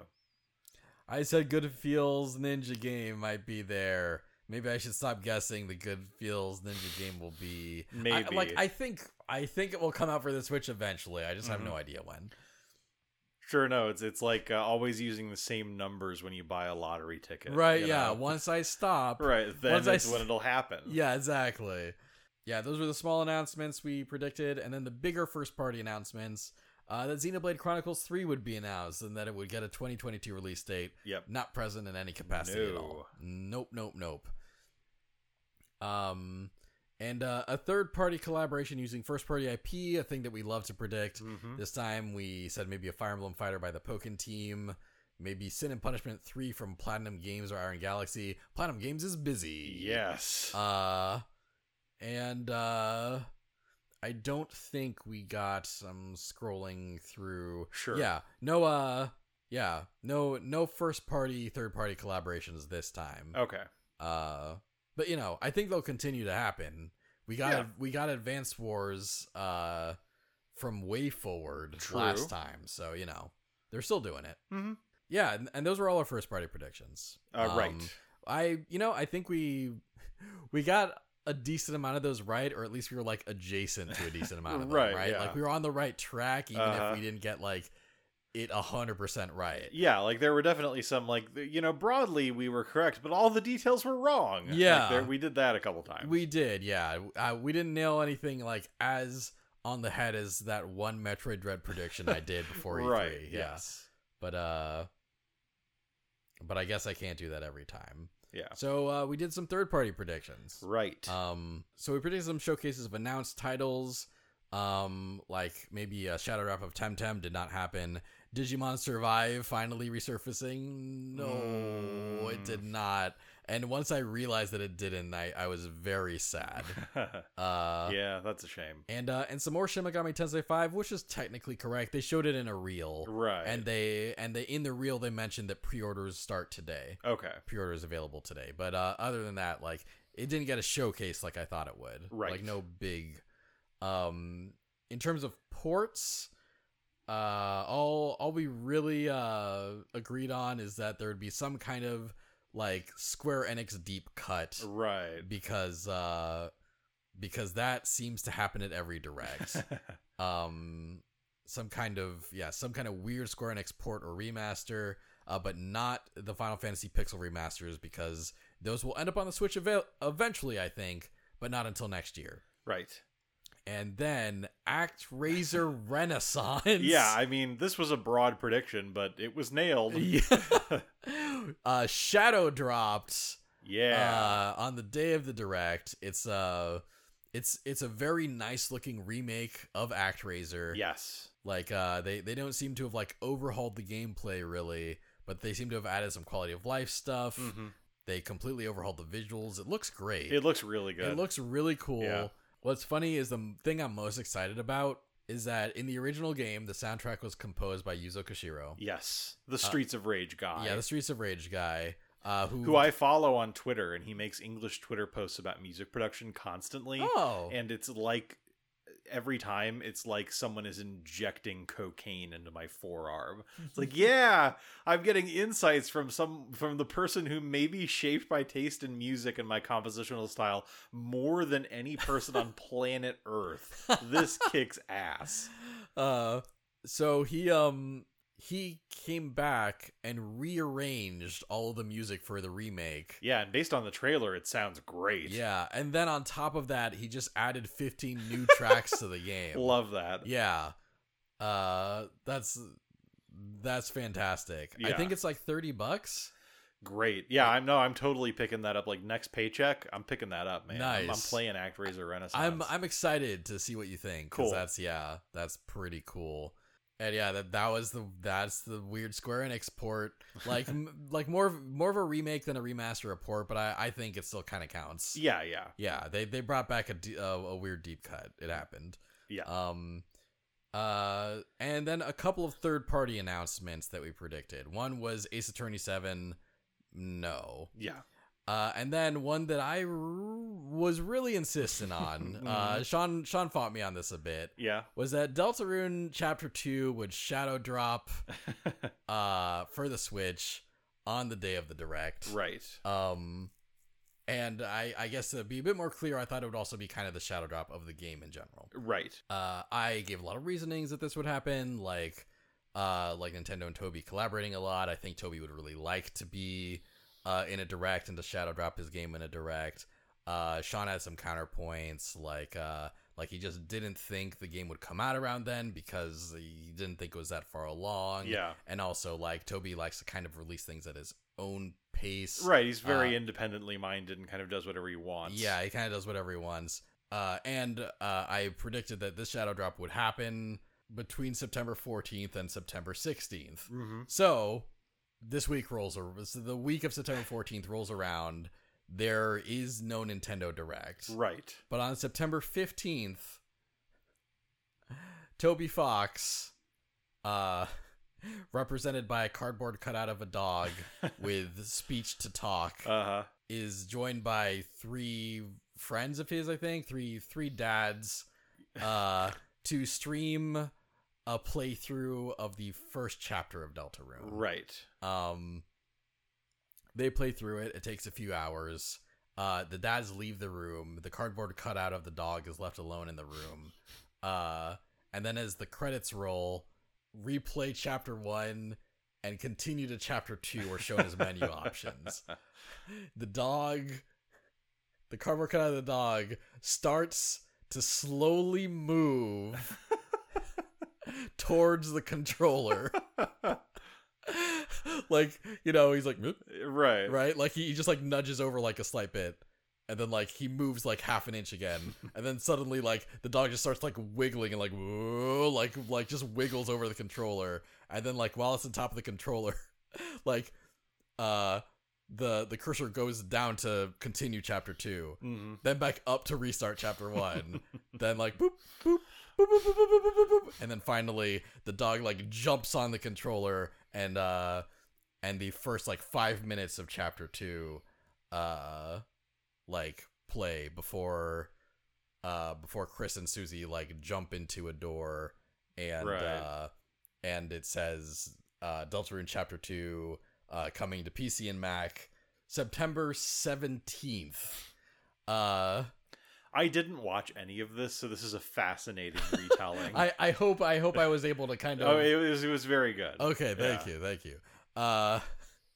So at that point, it seemed as though my prediction about the direct was obviously fully incorrect. Sure. But I almost got the time frame exactly right. Yeah. Like the reveal happened between September 14th and September 16th, like literally. Yeah. And then it wasn't a shadow drop, but the game came out 2 days later, one day after that window that I gave. That was impressive. Yeah.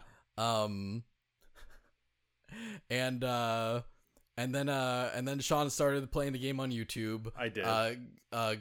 Gloated in the comments about me being wrong. I mean, I did not gloat in the okay, so what was the wording again? Okay. What was the wording? No. Hey, stop. Listen.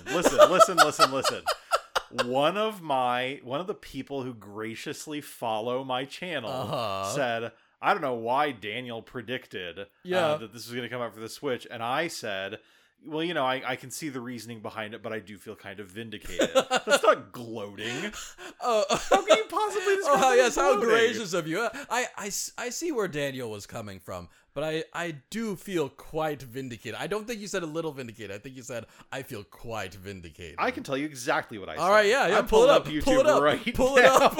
and going to the first video of my Let's Play pull it series. up. I am. I will. All right.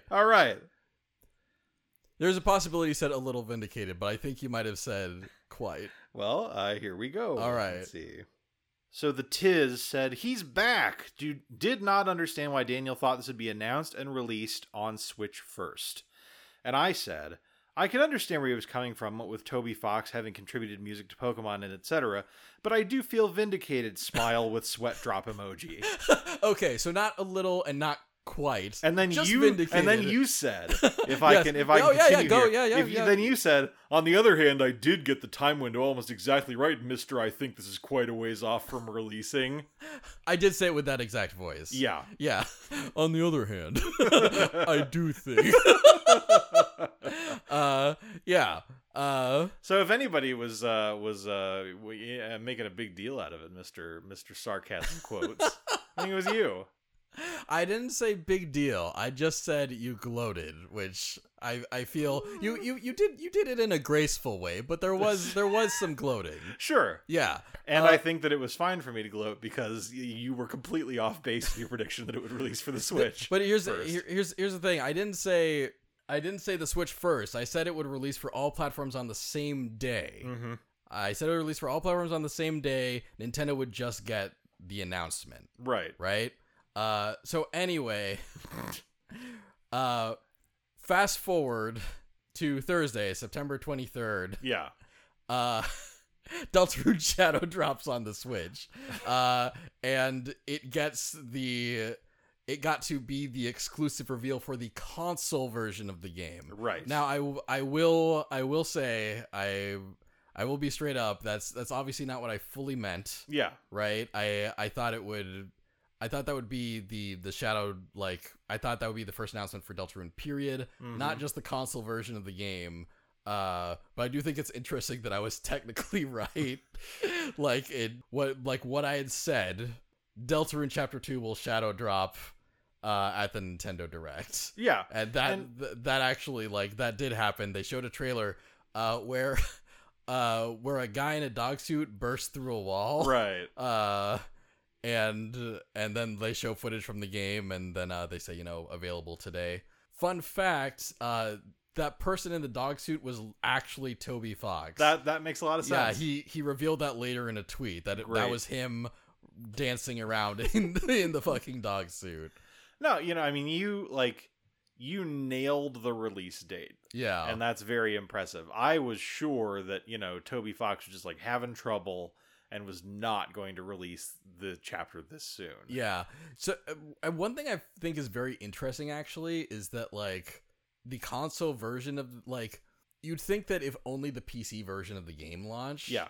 that the console version would be a ways off, right? Mhm. Like when that happened, I was like, oh yeah, I'm probably wrong, you know? Right. Like I might be wrong about it showing up at the Direct at all, and then it showed up Yeah. at the Direct a week later, and shadow dropped. Like it's interesting that he didn't just shadow drop it for every platform on the 17th. Or B, he didn't wait a week to do the Nintendo Direct reveal. Yeah. Like either or. So I have a couple weird theories about that. Okay. One thing, I think neither of us really accounted for enough how much Toby Fox loves the anniversary of Undertale's release. He does something for Undertale's anniversary every single year. Sure. One of those years, he released Chapter 1 of Deltarune. Okay. Yeah. And other years he's done stuff like, bonus bits of character dialogue, Right. or like shown like some dev diary style stuff, Sure. or even just like done like a big blog post going into full detail about the progress of the game, that kind Yeah. of thing. Like there's always an update of some kind on Undertale anniversaries on September 15th. Okay. And I didn't even account for that. So like he announced it for 2 days later instead of just shadow dropping it on the 15th. Yeah. That makes me feel like, oh, he's like he needs that extra 2 days to like crunch to get some stuff done. Okay. Right? So therefore maybe he actually did need that extra week to just like finalize the ports also. Sure. But also I think there's a chance that there was a point where the Nintendo Direct was going to happen like on or around Undertale's anniversary. Okay. Nintendo delayed it, and Toby decided not to wait to launch the PC version. Okay. Yeah, but yeah, the fact that those things happened very close to each other, I think, is interesting. It is interesting. Yeah, That's true. yeah, and obviously those are all hunches. I have Sure. nothing. I have no proof to back all that up. But Right, Yeah. Yeah, I do think it was funny, like how correct I ended up being, like very technically. But there was some intent in my words that did not come true. Okay. Yeah, Deltarune Chapter 2 is good though. Yes. Yeah, Yeah, I'm not done with it. Yeah. But I'm I don't know, I'm a portion of the way through and I'm having a really good time. yeah. You're playing it on your YouTube channel, like we I am. mentioned. Yeah. You can go to Rechief on YouTube. That's me. Yeah. And I am indeed playing Deltarune Chapter 2 as we speak. Yes. Yeah. Yeah. Not literally as we speak. Yeah, That'd be incredible. Yeah, Lee and I beat it as quickly as we possibly Yes. could, even though my computer died. Yeah. So we had to like basically we're like, okay, will this run on Lee's laptop? Right. And it did, not amazingly, but well enough for us to play through the rest of the chapter. Yeah. And like, yeah, I had a really great time. Yeah. Yeah. I think that up to a certain point I was like, this is fun, but it's not I don't feel as excited about it as I did feel about the first Undertale when I started getting to that, or Deltarune Chapter 1. But then I reached a point actually in my last playthrough. I was like, okay, I'm having a good time. I'm having a real good time. I'm like, what's happening? So yeah, I'm looking forward to playing the rest of the game. Nice. Yeah, I'm still looking forward to us eventually doing like a postmortem on all the Undertale / Deltarune you've played. Yep. Yeah, it feels That'd like be cool when we do that. it feels like once you've beaten Deltarune Chapter 2 will be a good time to do that. Okay. We'll see if that works out for our schedules. Sure. But that would be nice. I'd like that. Me too. Anyway, that's all the stuff we predicted that wasn't Smash related. Yeah. Here's the cool stuff that we didn't predict. Yeah. Monster Hunter Rise Sunbreak. Yeah. An expansion for Monster Hunter Rise is coming out summer 2022. Yeah, we have basically no information about it yet. Besides like a weird werewolf monster. True. Yeah. But I'm still excited. Yeah. Voice of Cards, a card-based RPG from Yoko Taro. This looks so fucking cool. Yeah, no, like someone in our Discord said, like, I was kind of bored by this. I checked out for this reveal, but in the back of my head, I went, Daniel and Sean are gonna go nuts. And they were absolutely correct. Yeah, they were 100% right. Oh, yeah. This is in both Sean and I's wheelhouse for, like, different reasons. Mm-hmm. And yeah, it's like everything is like card related, like the map's made of cards and like you play cards to like make decisions and do things in battle and like yeah, it looks neat. It looks really great. A demo for it's coming out October 28th, but a demo for it shadow dropped. Yes, I haven't played it yet, but I do want to. Me neither. I'm really excited to play it. I have it downloaded. I haven't gotten around to playing it just yet. It's been like a weirdly busy week for us. Like a lot of real life stuff has like popped up that we've had to like tend to in between like podcast things. But I am pumped to play Voice of Cards. Me too. By the way, it was Unsaxon51 on our Discord. Yes. Who said, I zoned out pretty quick on that one, but in the back of my head, I was definitely thinking, this is going to be a hit on AST. And you were absolutely right on Saxon51. Yeah. Well done. Yes. And if you want to get on our Discord, it's a gift that we... No, I'm going to reword that.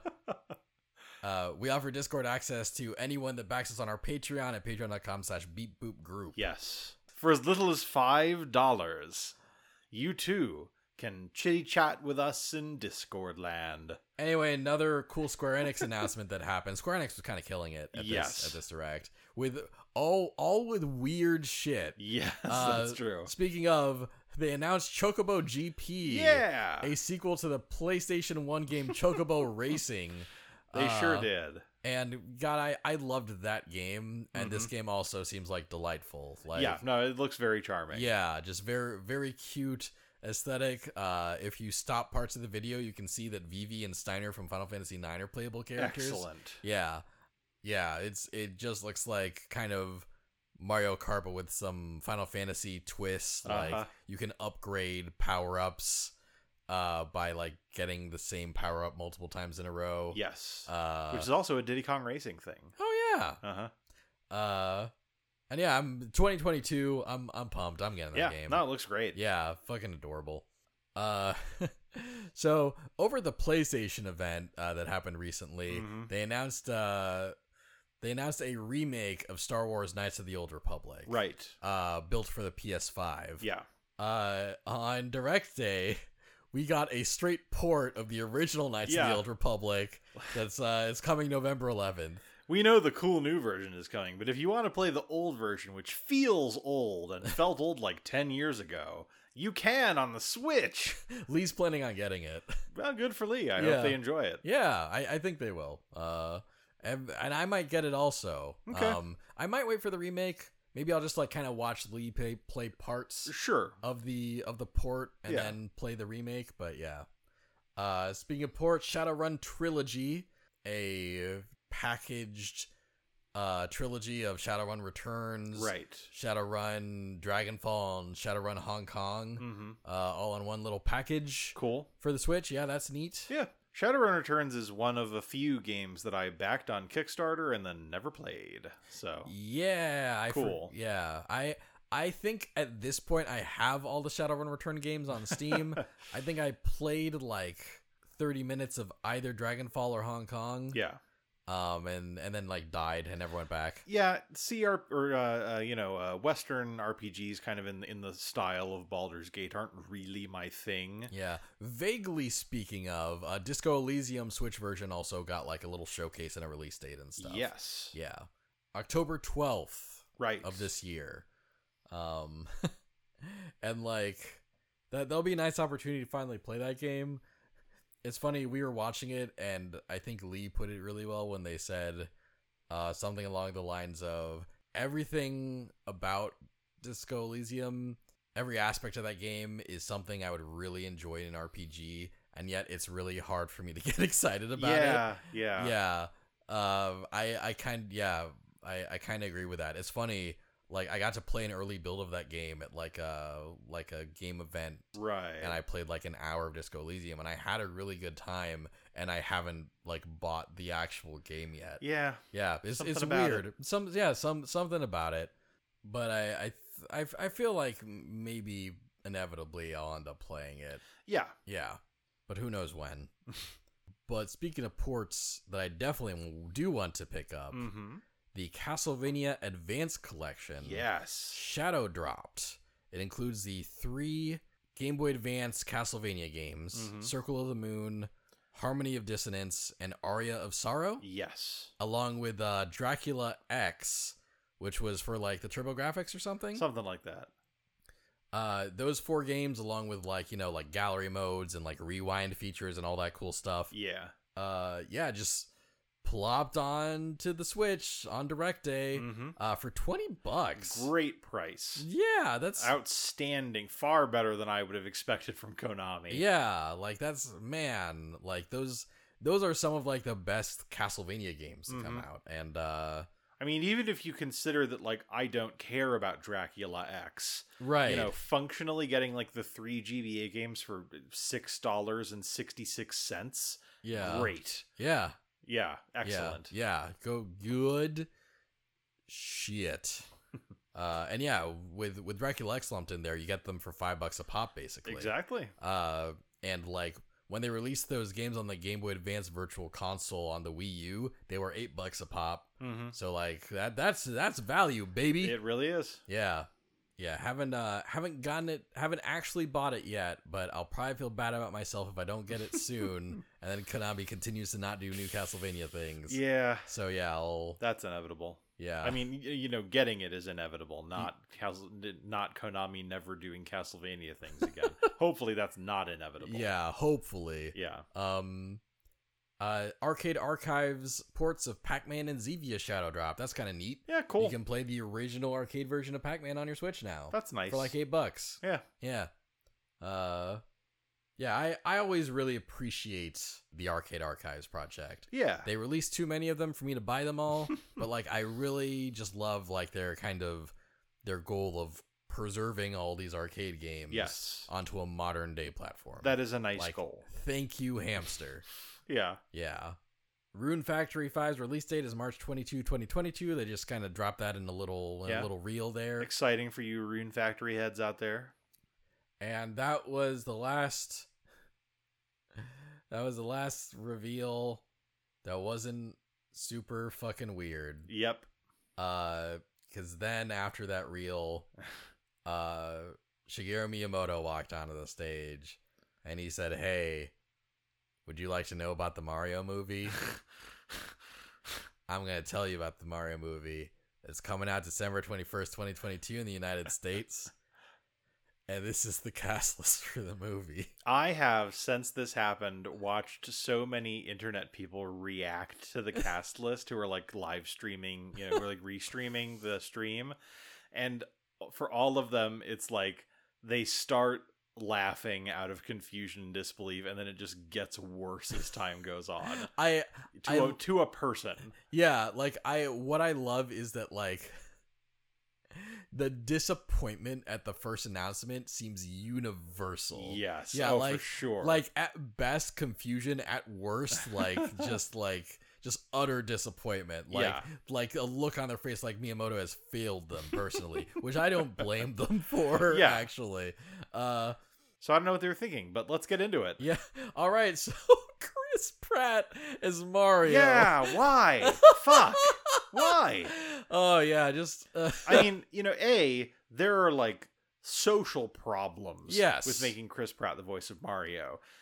He is an attendee of a homophobic church. yeah, and he's come out as saying that, oh no, the church isn't homophobic. Right, yeah. But like I think it's been proven that they're affiliated with a very openly homophobic church, so Yeah. like why I don't know, like it, like best case scenario, like Chris Pratt is kind of homophobia adjacent without really fighting that. Right, and that's yeah. the best case scenario. Yeah, no, like when the whole sort of controversy first got stirred up, he basically said like, well, that's, I'm really paraphrasing here. Yeah. Like I don't attend the church because of that. I attend the church because I've seen all the good they do, or something like that. Right. And it's like, which is like a wishy-washy. yeah. fucking thing. No. Yeah. God. Yeah. Is what you will. And like, a bunch of like straight white male actors were like, this is nonsense because Chris has been incredibly good to me personally. Right. Yeah. It's like missing. It's never a good line of defense. Missing the point,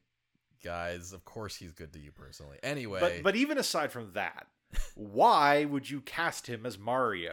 What would make you think that he could play that character? he just in a vacuum as an actor, he does have like a deceptive amount of range. He played the brother in Onward and he did an okay job, Honestly, he didn't do a great job as the brother in Onward. Like that character was a good character. Yeah. And I liked Onward a lot more than I expected, but it did feel consistently like they could have cast like Tom Holland nailed it, but they could have cast someone different than Chris Pratt as a brother, and I think they would have. I think there was a better casting choice for that, and I think there's a better casting choice for Mario. God, there's like 50,000. Yeah, here's probably like the real corporate justification for this choice.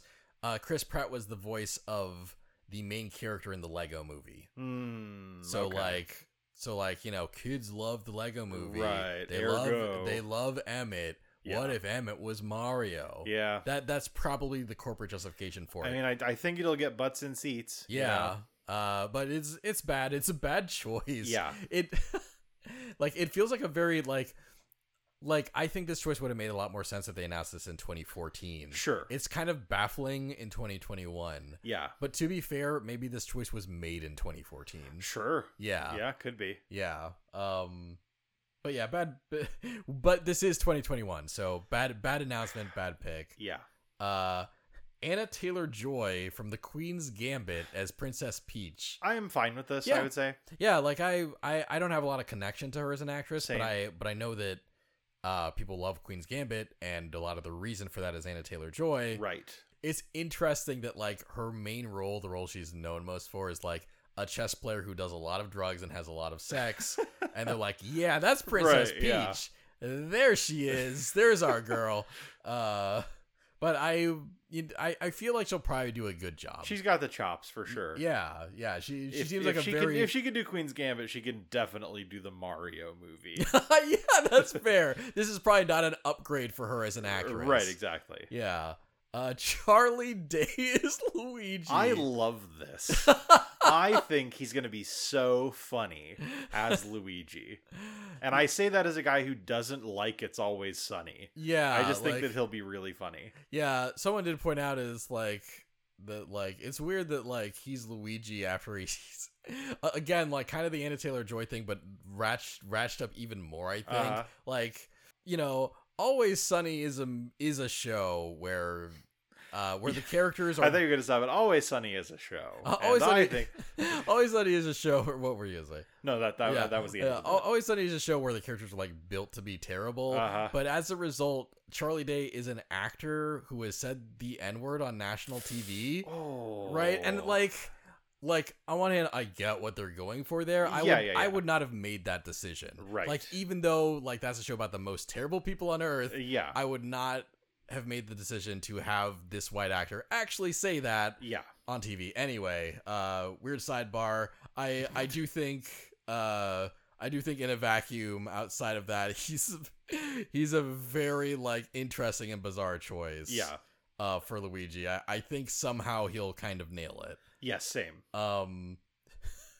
Weird pick though. Here's someone I don't have any problems with though.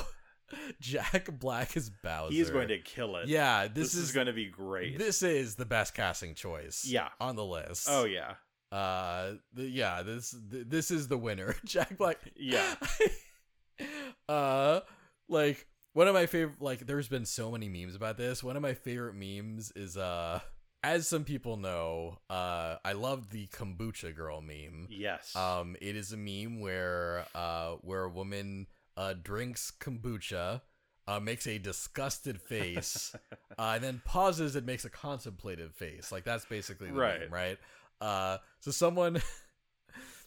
someone like did like the cast list, right? Like it's like Chris Pratt as Mario, and it's just Kombucha Girl with the disgusted face, and then it's Jack Black as Bowser, and then it's Kombucha Girl with the contemplative face. That's pretty good. And that's me.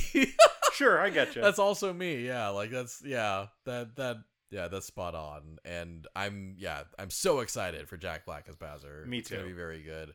Keegan-Michael Key from Key and Peele as Toad. Boy, that's wild. I think he's gonna nail this too. Same. Actually, I do wonder if it's going to be Keegan-Michael Key like in a falsetto. If it's gonna be Keegan trying to do the Toad voice, or if it's going to be Toad sounding like Keegan-Michael Key.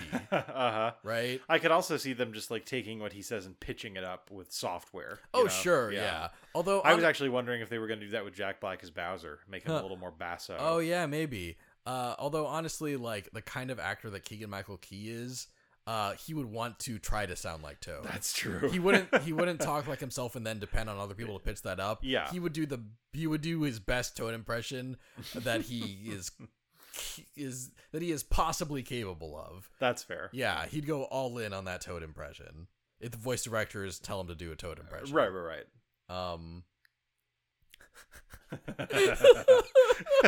We're just looking at what's next. That's why this is happening. Seth Rogen as Donkey Kong. I think more than anyone else, I'm so curious to just see that in motion. Yeah. You know? Like, I know exactly what Seth Rogen's gonna do because it's not like he has range. Right. But I just want to see Donkey Kong animated with Seth Rogen's voice. Yeah, like to be fair, he might try something. Yeah. I've only seen like trailers for the Lion King live action movie. Sure. But Seth Rogen does go for kind of a Puma Gravel. Yeah, I think that's fair. Yeah, like he tried. Yeah. And he also can't sing. That's something I learned. Yeah. You know, he sang better than I expected. Okay. I'm not saying that he sang good, just better than I expected. How can you expect worse than he didn't sing? Because that's what that was. Look, that's like saying he swam better than I expected, but he drowned. Well, yeah, like he yelled in a vaguely musical way, and that's more than I thought would happen. I see.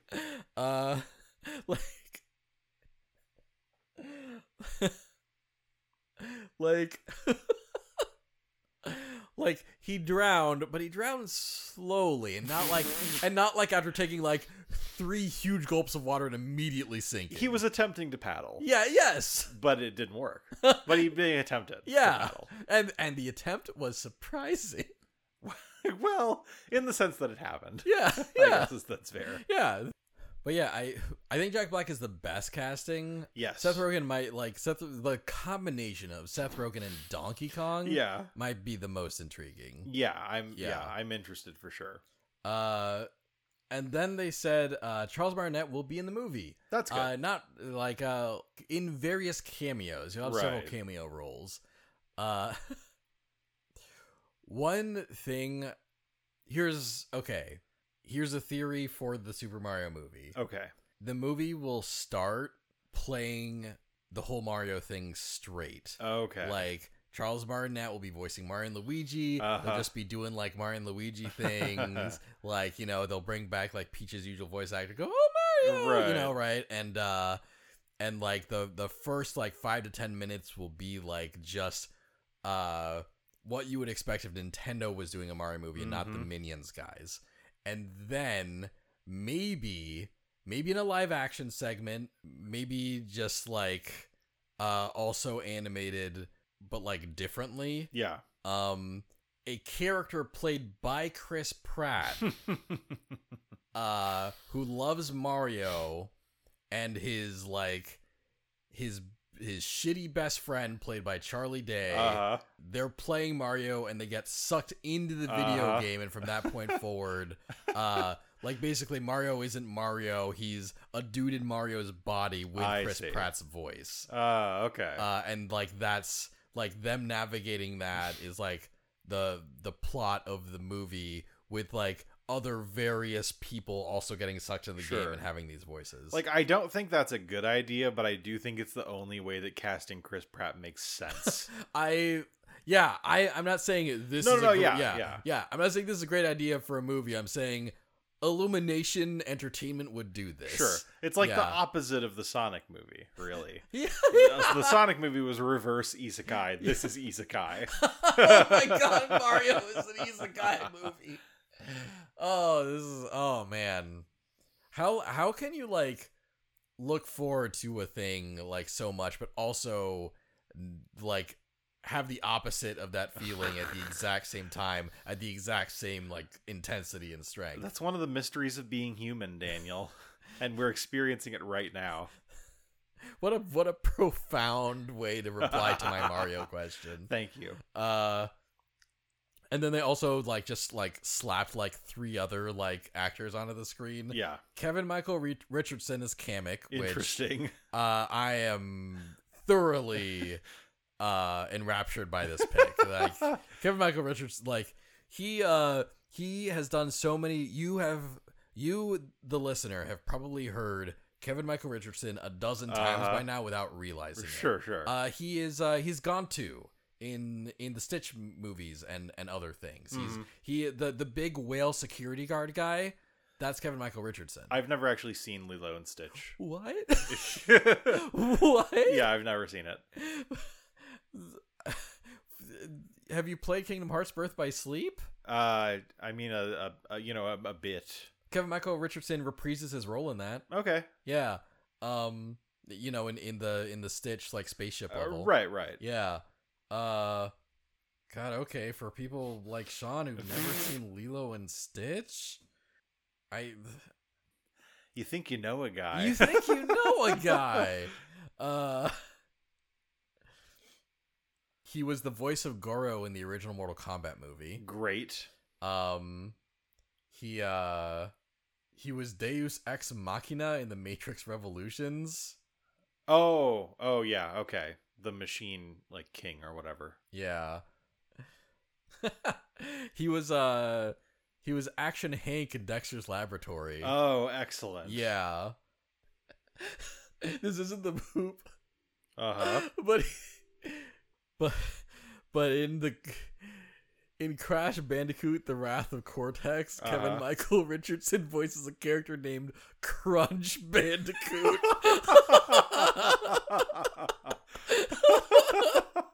That is great. I don't care about Crash Bandicoot, but now I do care about Crunch Bandicoot. Here's the me role that he did. He played Scott Dolph in Metal Gear Solid 2, who's like a Marine Commandant. There you go. Yeah. He's also the stand-in voice for Sebastian in Kingdom Hearts 2. Oh, okay. Yeah. So yeah, no, he's to do with like a great amount of range. He plays all these deep voice characters and manages to make all of them sound very different. Yes. So like, yeah, I'm pumped for Kevin Michael Richardson as Kamek. Yeah. I don't know if we needed to go on a detour like that. Yeah, I might cut some of this out. Okay. But I thought he deserved props is all. All right. Fred Armisen is Cranky Kong. Excellent. I love this. So Fred Armisen is actually someone that I don't really know that well. Oh, I mostly just know him from Saturday Night Live. And he was on there for many years. Oh yeah, okay. And very, very funny. Right. For this, like, the casting, it doesn't blow me away quite as much as the fact that Cranky Kong is in this movie. Yes, that is excellent. And finally, Sebastian. This is also another this character's in this movie. Yeah. Sebastian Maniscalco as Spike, as informant Spike from Wrecking Crew. Oh, okay. Yeah. Okay. Yeah. Huh. Yeah, like he's like the second player, like, rival character, right, in Wrecking Crew. Wow. Yeah. Huh. Okay. Yeah. I do. Yeah. I think there's a potential for them to play with Mario lore in interesting ways. Like, yes. I feel like, here's another prediction. I feel like there'll be a scene where, like, Mario, like, goes to confront Donkey Kong for some reason, goes to Donkey Kong's house, Cranky Kong opens the door. Of course. And he's like, "Yeah, Mario, I'm old now. I know you fought right. like gorillas age faster than humans do. I can't fight you anymore. Here, why don't you play with my grandson for a while?" Right. Yeah, no, I could definitely see them doing a thing where, like, something's happened and Mario thinks that Donkey Kong is responsible. Yeah. So then he goes there and he's surprised to discover that the Donkey Kong he knows is Cranky Kong now. Yeah. Yeah, for sure. Yeah.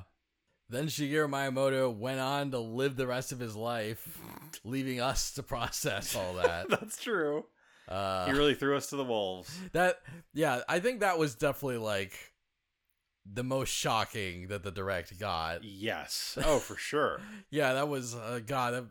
What a wild place to, like, present that. Also, they've never really done that before. Right. Like, there's never really been, like, a Nintendo movie. Yeah. In this era, you know, where they could have done that. But yeah, there it is. This will be interesting. I am really, when that first trailer drops, I'm gonna watch it. I'm gonna click on it as soon as I see it. Yeah, to watch it. Yeah, because I want to see what this will be. Yes. I wonder, like, I wonder how much the first trailer is just going to, like, obscure information from us. Also, you know, like, maybe we won't even really know what the movie's about when we get that first trailer. Could be. Yeah.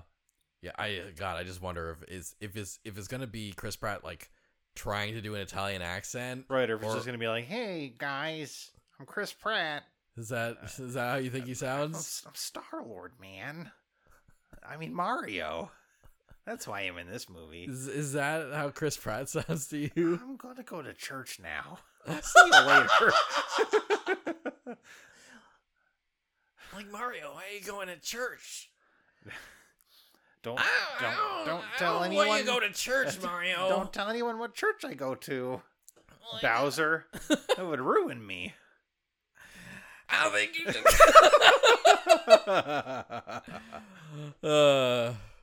We did it. That's the movie. Yep. Anyway, finally, our Smash predictions. Right. We thought that the final reveal would happen here. Yep. I predicted Sora. You predicted Arlene Nadja. I did. And what we got was not the reveal, but the reveal of the reveal. Yes. Somewhere in the middle of the direct, they were like, "Hey, Sakurai is going to show the final Smash Ultimate character on October 5th at 10 a.m. Eastern Time." Right. He's going to show the last character. He's going to show the last Mii costumes. This will be the final presentation for Smash Bros. Whew. Yeah. So we will be here next week to talk about that. Yeah.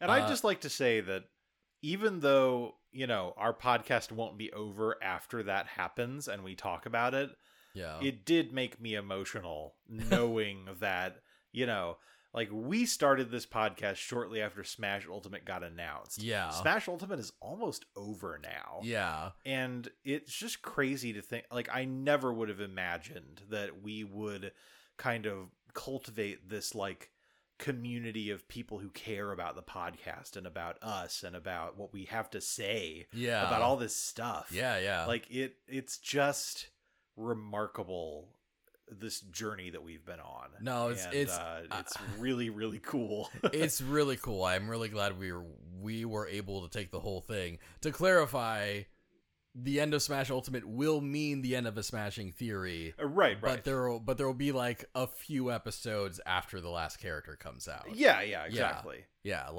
so I just meant October 5th is not going to be our last. Like, the week of October 5th is not going to be the last week this podcast exists. Exactly. Yeah, but we will be sunsetting. We'll be winding things down. Oh, it's so weird to think about, and preparing for our next thing, whatever that is. Yeah. Are you still locked into Arlie Naja? Do you have any? At this point, it's like what we were saying earlier about like buying a lottery ticket. Right. Imagine if I abandoned Arlie Naja at this critical juncture and then it was Arlie Naja. Yeah. I'm not saying that I think it's even remotely likely, but just imagine how soul crushing it would be. Yeah. If I kind of went down a different avenue at this point. So no, I'm ride or die. All right. I'm Arlie Naja until it's inevitably not Arlie Naja. Cool. Because if you change your mind, I would prohibit you from picking Sora this time. That's fair. Yeah, but yeah, I'm also locked into Sora. Okay. Like, I think, I think that would be like kind of the most exciting reveal left, whether you like it or not. I would love for you to be correct. To be clear, I think Sora would be a great addition to the roster. Yeah, like whether people for people that don't like that as a character addition, like, that would still generate conversation. Yes. And I don't think there's a lot of character picks left like that. Mm-hmm. Even though there are some things working against them, I want my last prediction to be one of hope. Okay. One of light. Kingdom Hearts is light. Anyway, but I guess what are our predictions for the last Mii costumes? Oh, because we should make those. Okay. Well, I to be clear, I wasn't thinking about them until 10 seconds ago. Yeah.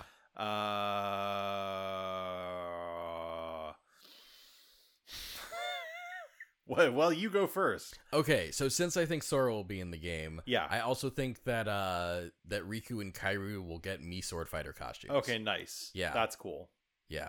I do not think there will be any Disney Mii costumes. Okay. I also don't think that Donald or Goofy will appear in the game, even on a stage or something. Yeah, no. Yeah. Not even no Final Smash, no stage, no Disney references at all. Yeah, exactly. Yeah, well, it'll be a very Disney free Kingdom Hearts representation. Interestingly enough. Interestingly enough. Like, yeah, stage will be like Destiny Islands or the fucking stained glass things or something like that. Yeah. With no Disney characters present.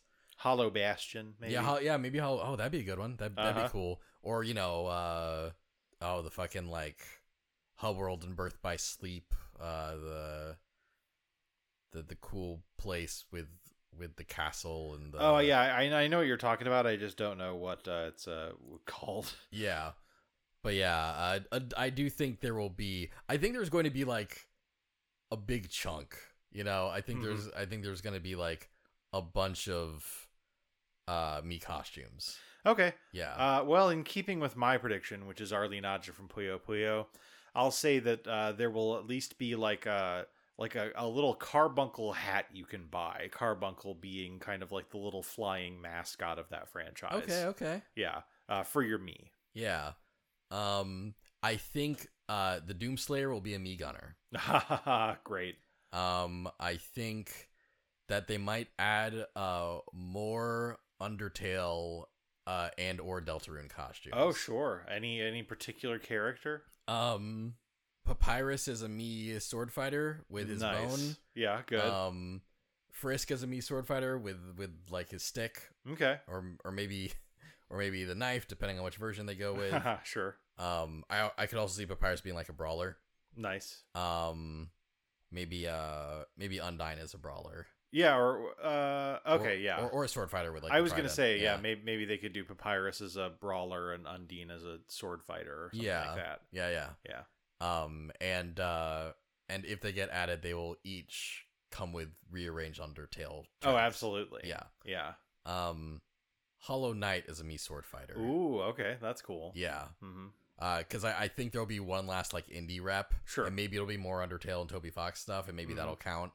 But yeah, because we got Shantae, we got Sure. we got Cuphead, Agumon as a Mii brawler, or like just like an Agumon hat. Sure. Yeah. Yeah, just the hat. just That'd be the ultimate salt in the wound. Oh, such salt.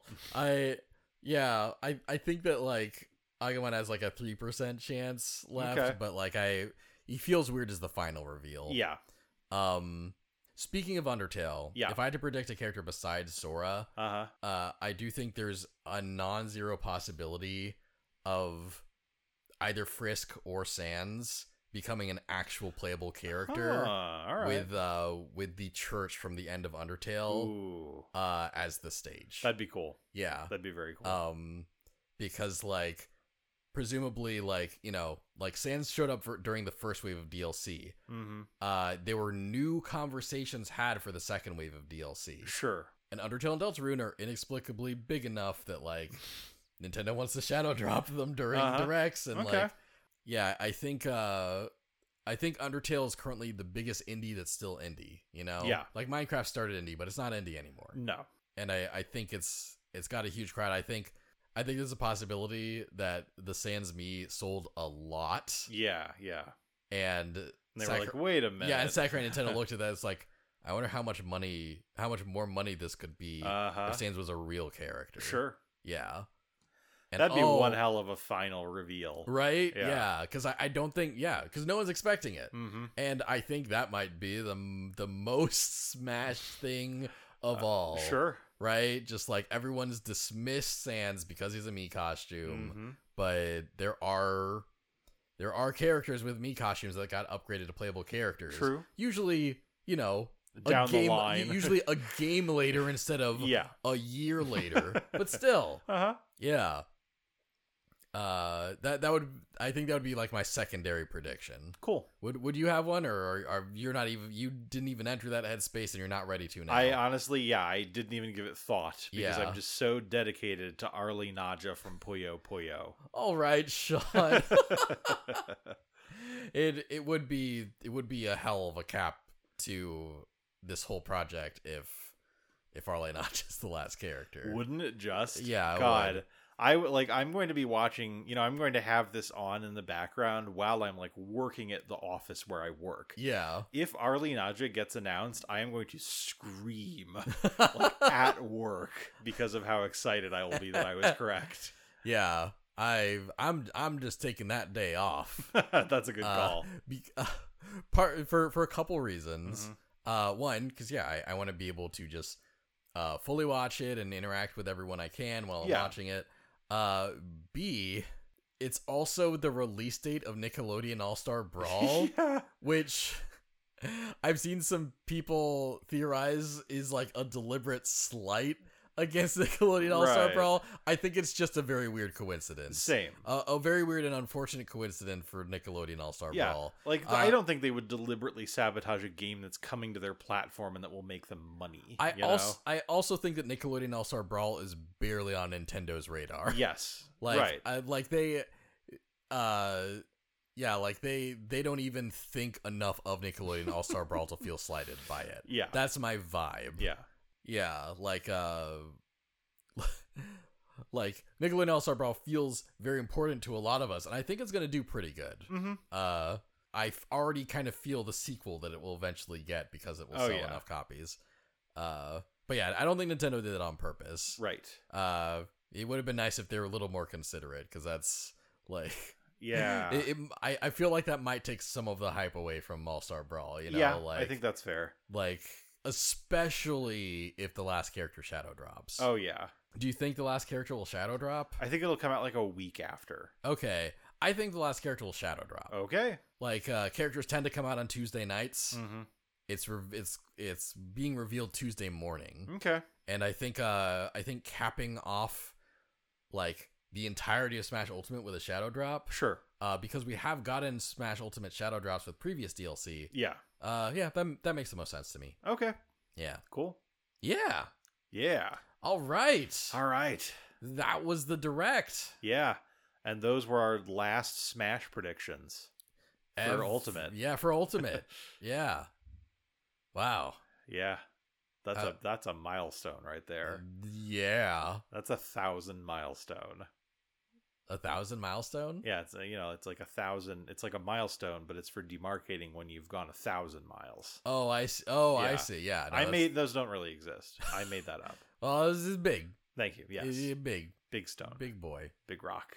All right. This was a beefy episode, so let's open a little bit of listener mail. Zip. I was opening the mailbag a little bit.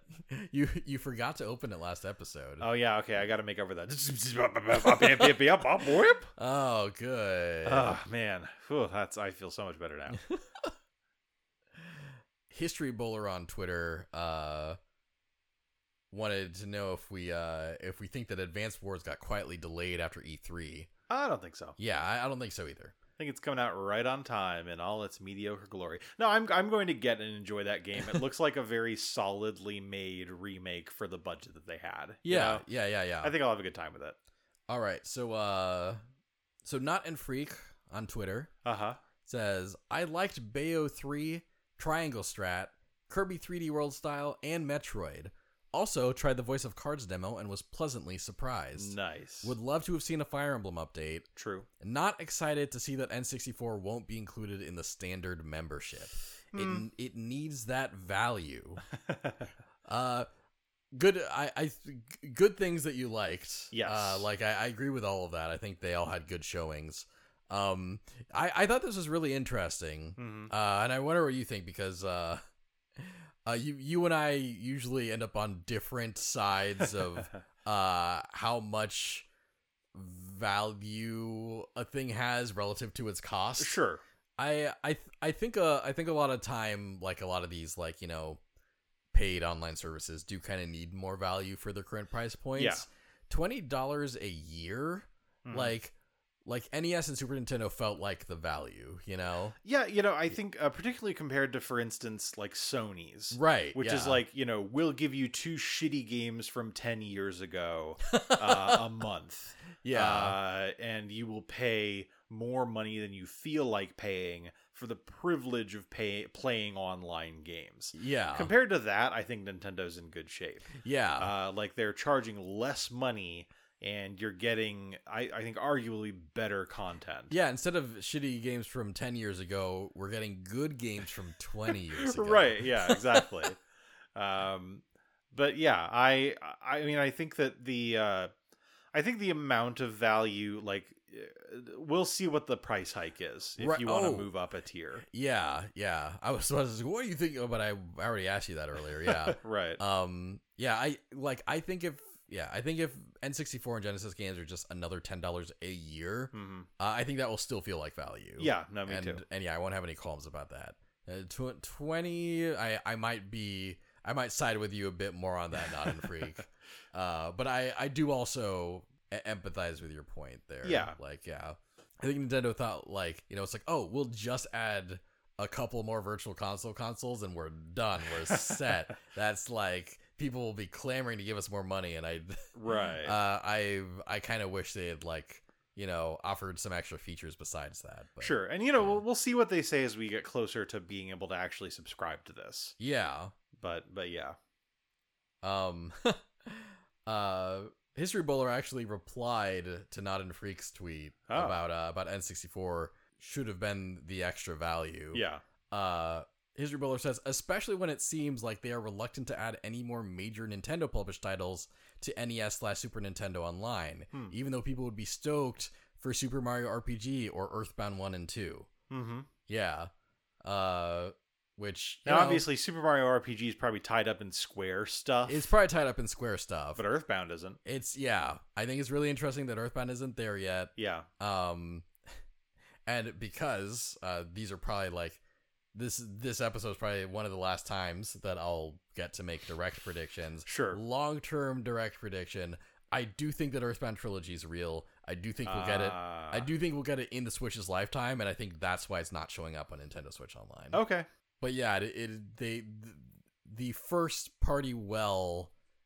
for Nintendo Switch Online NES and SNES games has definitely dried up. I think Yes. that's fair to say. Yeah. But yeah, thank you, Not and Freak. Yes. And thank you, Bowl. And thank you, History Bowler. Yeah. Here's an email from James M. James McLeod. Hey guys, I enjoyed the direct, but I did not really like the fake out advertising for other directs. That said, I do look forward to both the Smash and Animal Crossing directs. Okay. Daniel, how many actors would you have guessed until you got to Chris Pratt for Mario? I know Sean is excited for RPM Triangle Strategy. Oh, yes. I'm sad the Smash predictions are coming to an end, so I'll get my remaining comments and questions in. Sean, you know you have one chance left to change your Smash pick. Seriously, can you imagine the grand finale internet reaction if your current pick is correct? One more prediction request. Any last minute Mii Fighter predictions? We got you covered, James. We got you covered. We got you covered.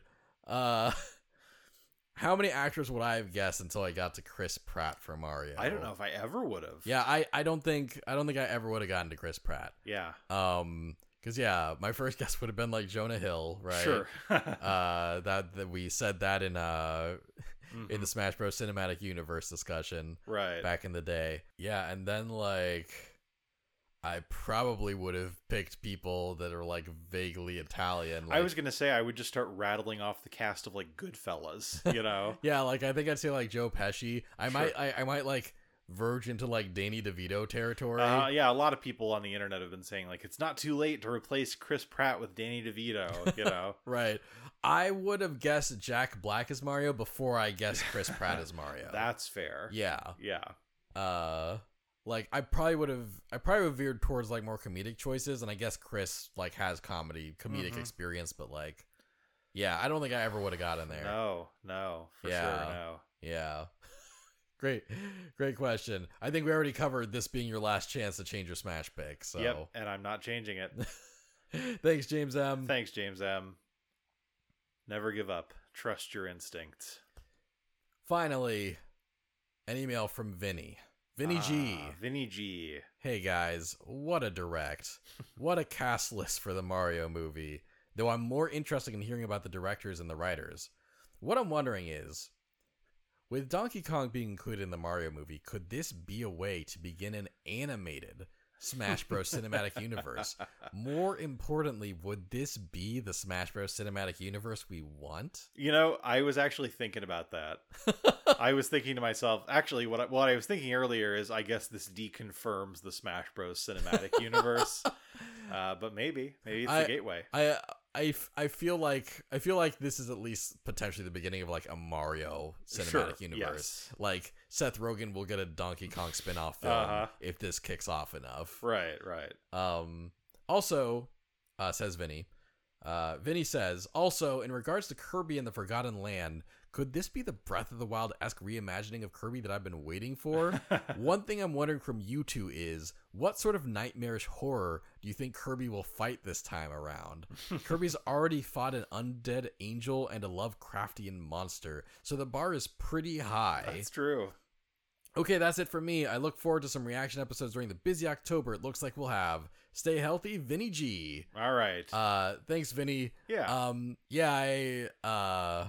So like I feel like this monster will be pretty post-apocalyptic, right? Yeah. Like I think basically it'll be some kind of like nuclear like themed. Okay. Like basically the Forgotten Land, Kirby will find out in kind of a cute Kirby way that the Forgotten Land will have been wiped out by some kind of disaster, right? Some kind of like incident, right? Sure. And this creature will have been born from that incident. Some sort of like big like basically like nuclear bomb-esque like creature. Okay. Yeah. This is a very elaborate prediction for me. Okay. So I think that it will have the sort of outward appearance of just like a massive kind of trash golem, where it's like this big kind of hulking beast that's made out of garbage and refuse that is somehow sort of like magnetically or gravitationally attached. I think you'll fight it and you'll kind of chip away at more and more of it. And then when you reveal the core, it will be something really cute on the inside. Oh, interesting. And then it will have like swallowed the forgotten civilization, and it'll like spit them out at the end, and everything will be happy again. That's very Kirby. Thank you. That's very Kirby, and I think that's not a bad guess. Oh, and then regarding, will this be the Breath of the Wild innovation? I think that the new plane of movement will be the biggest innovation in this game, and that it will otherwise feel very Kirby. Yes, exactly. I think this is not as radical a change as Breath of the Wild was. Yeah, for sure. But it'll still be like it'll feel fresh. It'll feel fresh. Yeah, that's exactly what I was gonna say. Yeah. Thanks, Vinny. Thanks, Vinny. And thanks everyone who wrote in. Yes. Sorry for those we didn't include. This is already a meatster of an ep. Oh yeah, big beef. But we'll be doing, we'll be reacting to the last Smash character next week, so you can totally get your reactions to that in. Yeah. And yeah, we'll have a couple episodes after that. So stick around. If you want to know where else you can find us, we're on Patreon, patreon.com/beatboopgroup. Yeah. It's been mostly dormant with the exception of our Patreon exclusive podcast lately, Beat Boop Soup, which we do update every month. Yeah. But any support you give us helps us make more stuff, and like the more support we get, the more I'll be able to go back to focusing on that a bit more. True. But always, at the very least, you'll get that Discord access if you're at the $5 level or higher. Mm-hmm. You'll get that exclusive podcast, and you'll get special thanks from us at the $20 or higher tier. Yeah. At the end of all of our podcast things, including this. Yes. So next time on A Smashing Theory, last character. Whew. Last character. Man. Last character. Can't wait to talk about Arlie Naja for 3 hours. All right. Well, we'll see you guys next week. We'll see you guys next Thursday. Woo. Hope you guys are as pumped as we are. Yes. And in the meantime, I hope that you have a smashing time. Yeah. Yeah. Yeah. Yeah. Yeah. Yeah. Yeah. Yeah. Yeah. Yeah.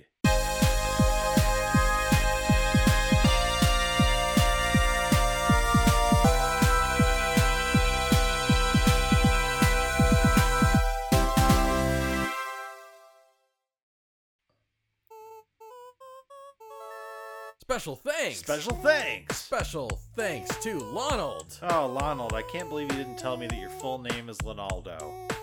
What? Why didn't you tell me that? It's essential knowledge. I've been thanking you wrong this whole time. You know, I try to come up with bits. Sometimes they work. Sometimes they don't. Sometimes they don't. But the point is that you always have to fearlessly try to do bits. Thanks, Lonaldo. Special thanks to Nim. Thanks, Nymph. Nymph, as usual, I love all the updates about the art that you're doing. Yeah. I hope that's going well for you. Yeah, hope your Neopets project goes well. Yes. Special thanks to my fiance Lee. Thank you, Lee. Yeah. Yeah. Excited to see you after we're done recording and just like chill. Yeah, I'm also looking forward to seeing you, but in a different way. Yeah. Yeah. The three of us have been watching Star Wars Visions, and that's cool. It is. It's very cool. Yeah. We've done 6 of 9 episodes. 6 of 9, yeah. And there hasn't been one that I hated. Yeah. Some of them I really quite like. Yeah, great package so far. Yes. Looking forward to the final 3. Same. Thanks for experiencing them with me, Lee. Yeah, thanks. Special thanks to Mr. Cool Red Luigi. Wahoo! See, I could do better than Chris Pratt. Yeah, absolutely. Yeah. I would rather that you were casting that role than Chris. God, so would I. I'd make so much money. I'd never have to work another day in my life. Can you imagine? I'd like to announce that Charlie Day is playing Luigi, Jack Black is playing Bowser, and this random guy is playing Mario. And Sean Francis in the role of Mario. You may know Sean from his work on the A Smashing Theory podcast. I, Shigeru Miyamoto, was listening to the podcast. I heard him go, woohoo! And then I cast him immediately. Because that is my ability and power. Thanks, Royce. Thanks, Royce. Special thanks to Cool Gabe.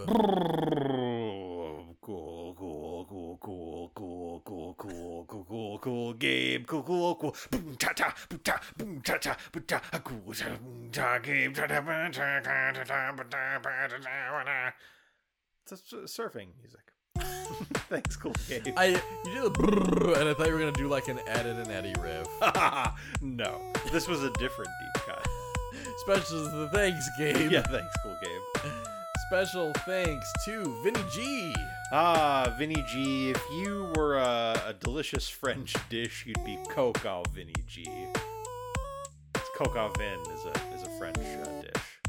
You know, but instead, you're a man. Yeah, you know, that's not the worst pun you've done for these. See, there you go. I'm improving every day. Boy, that's one way to put it. Thanks, Vinny. Thanks, Vinny. Thanks for your lore and your Yes. predictions, and thank you. Thank you always. And finally, special thanks to Steve with 2 E's. Man, if you had 3 E's, you'd be Steve instead of just Steve. What if he had 4 E's? Steve. 5 E's. Steve.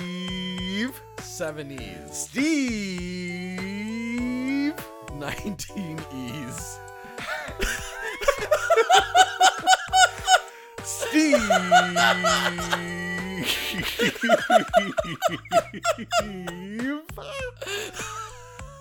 That felt more like 14 E's. All right. No, it's okay. It's okay. You put in your best effort. I appreciate you. I'm sure Steve does also. And Good. Steve, we appreciate you. Yeah, we do. Special thanks to Steve. Special thanks to all of our special thanks patrons. If you would like this, you can back us on the $20 tier or higher. Thank you, everybody. We'll see you next time. Goodbye.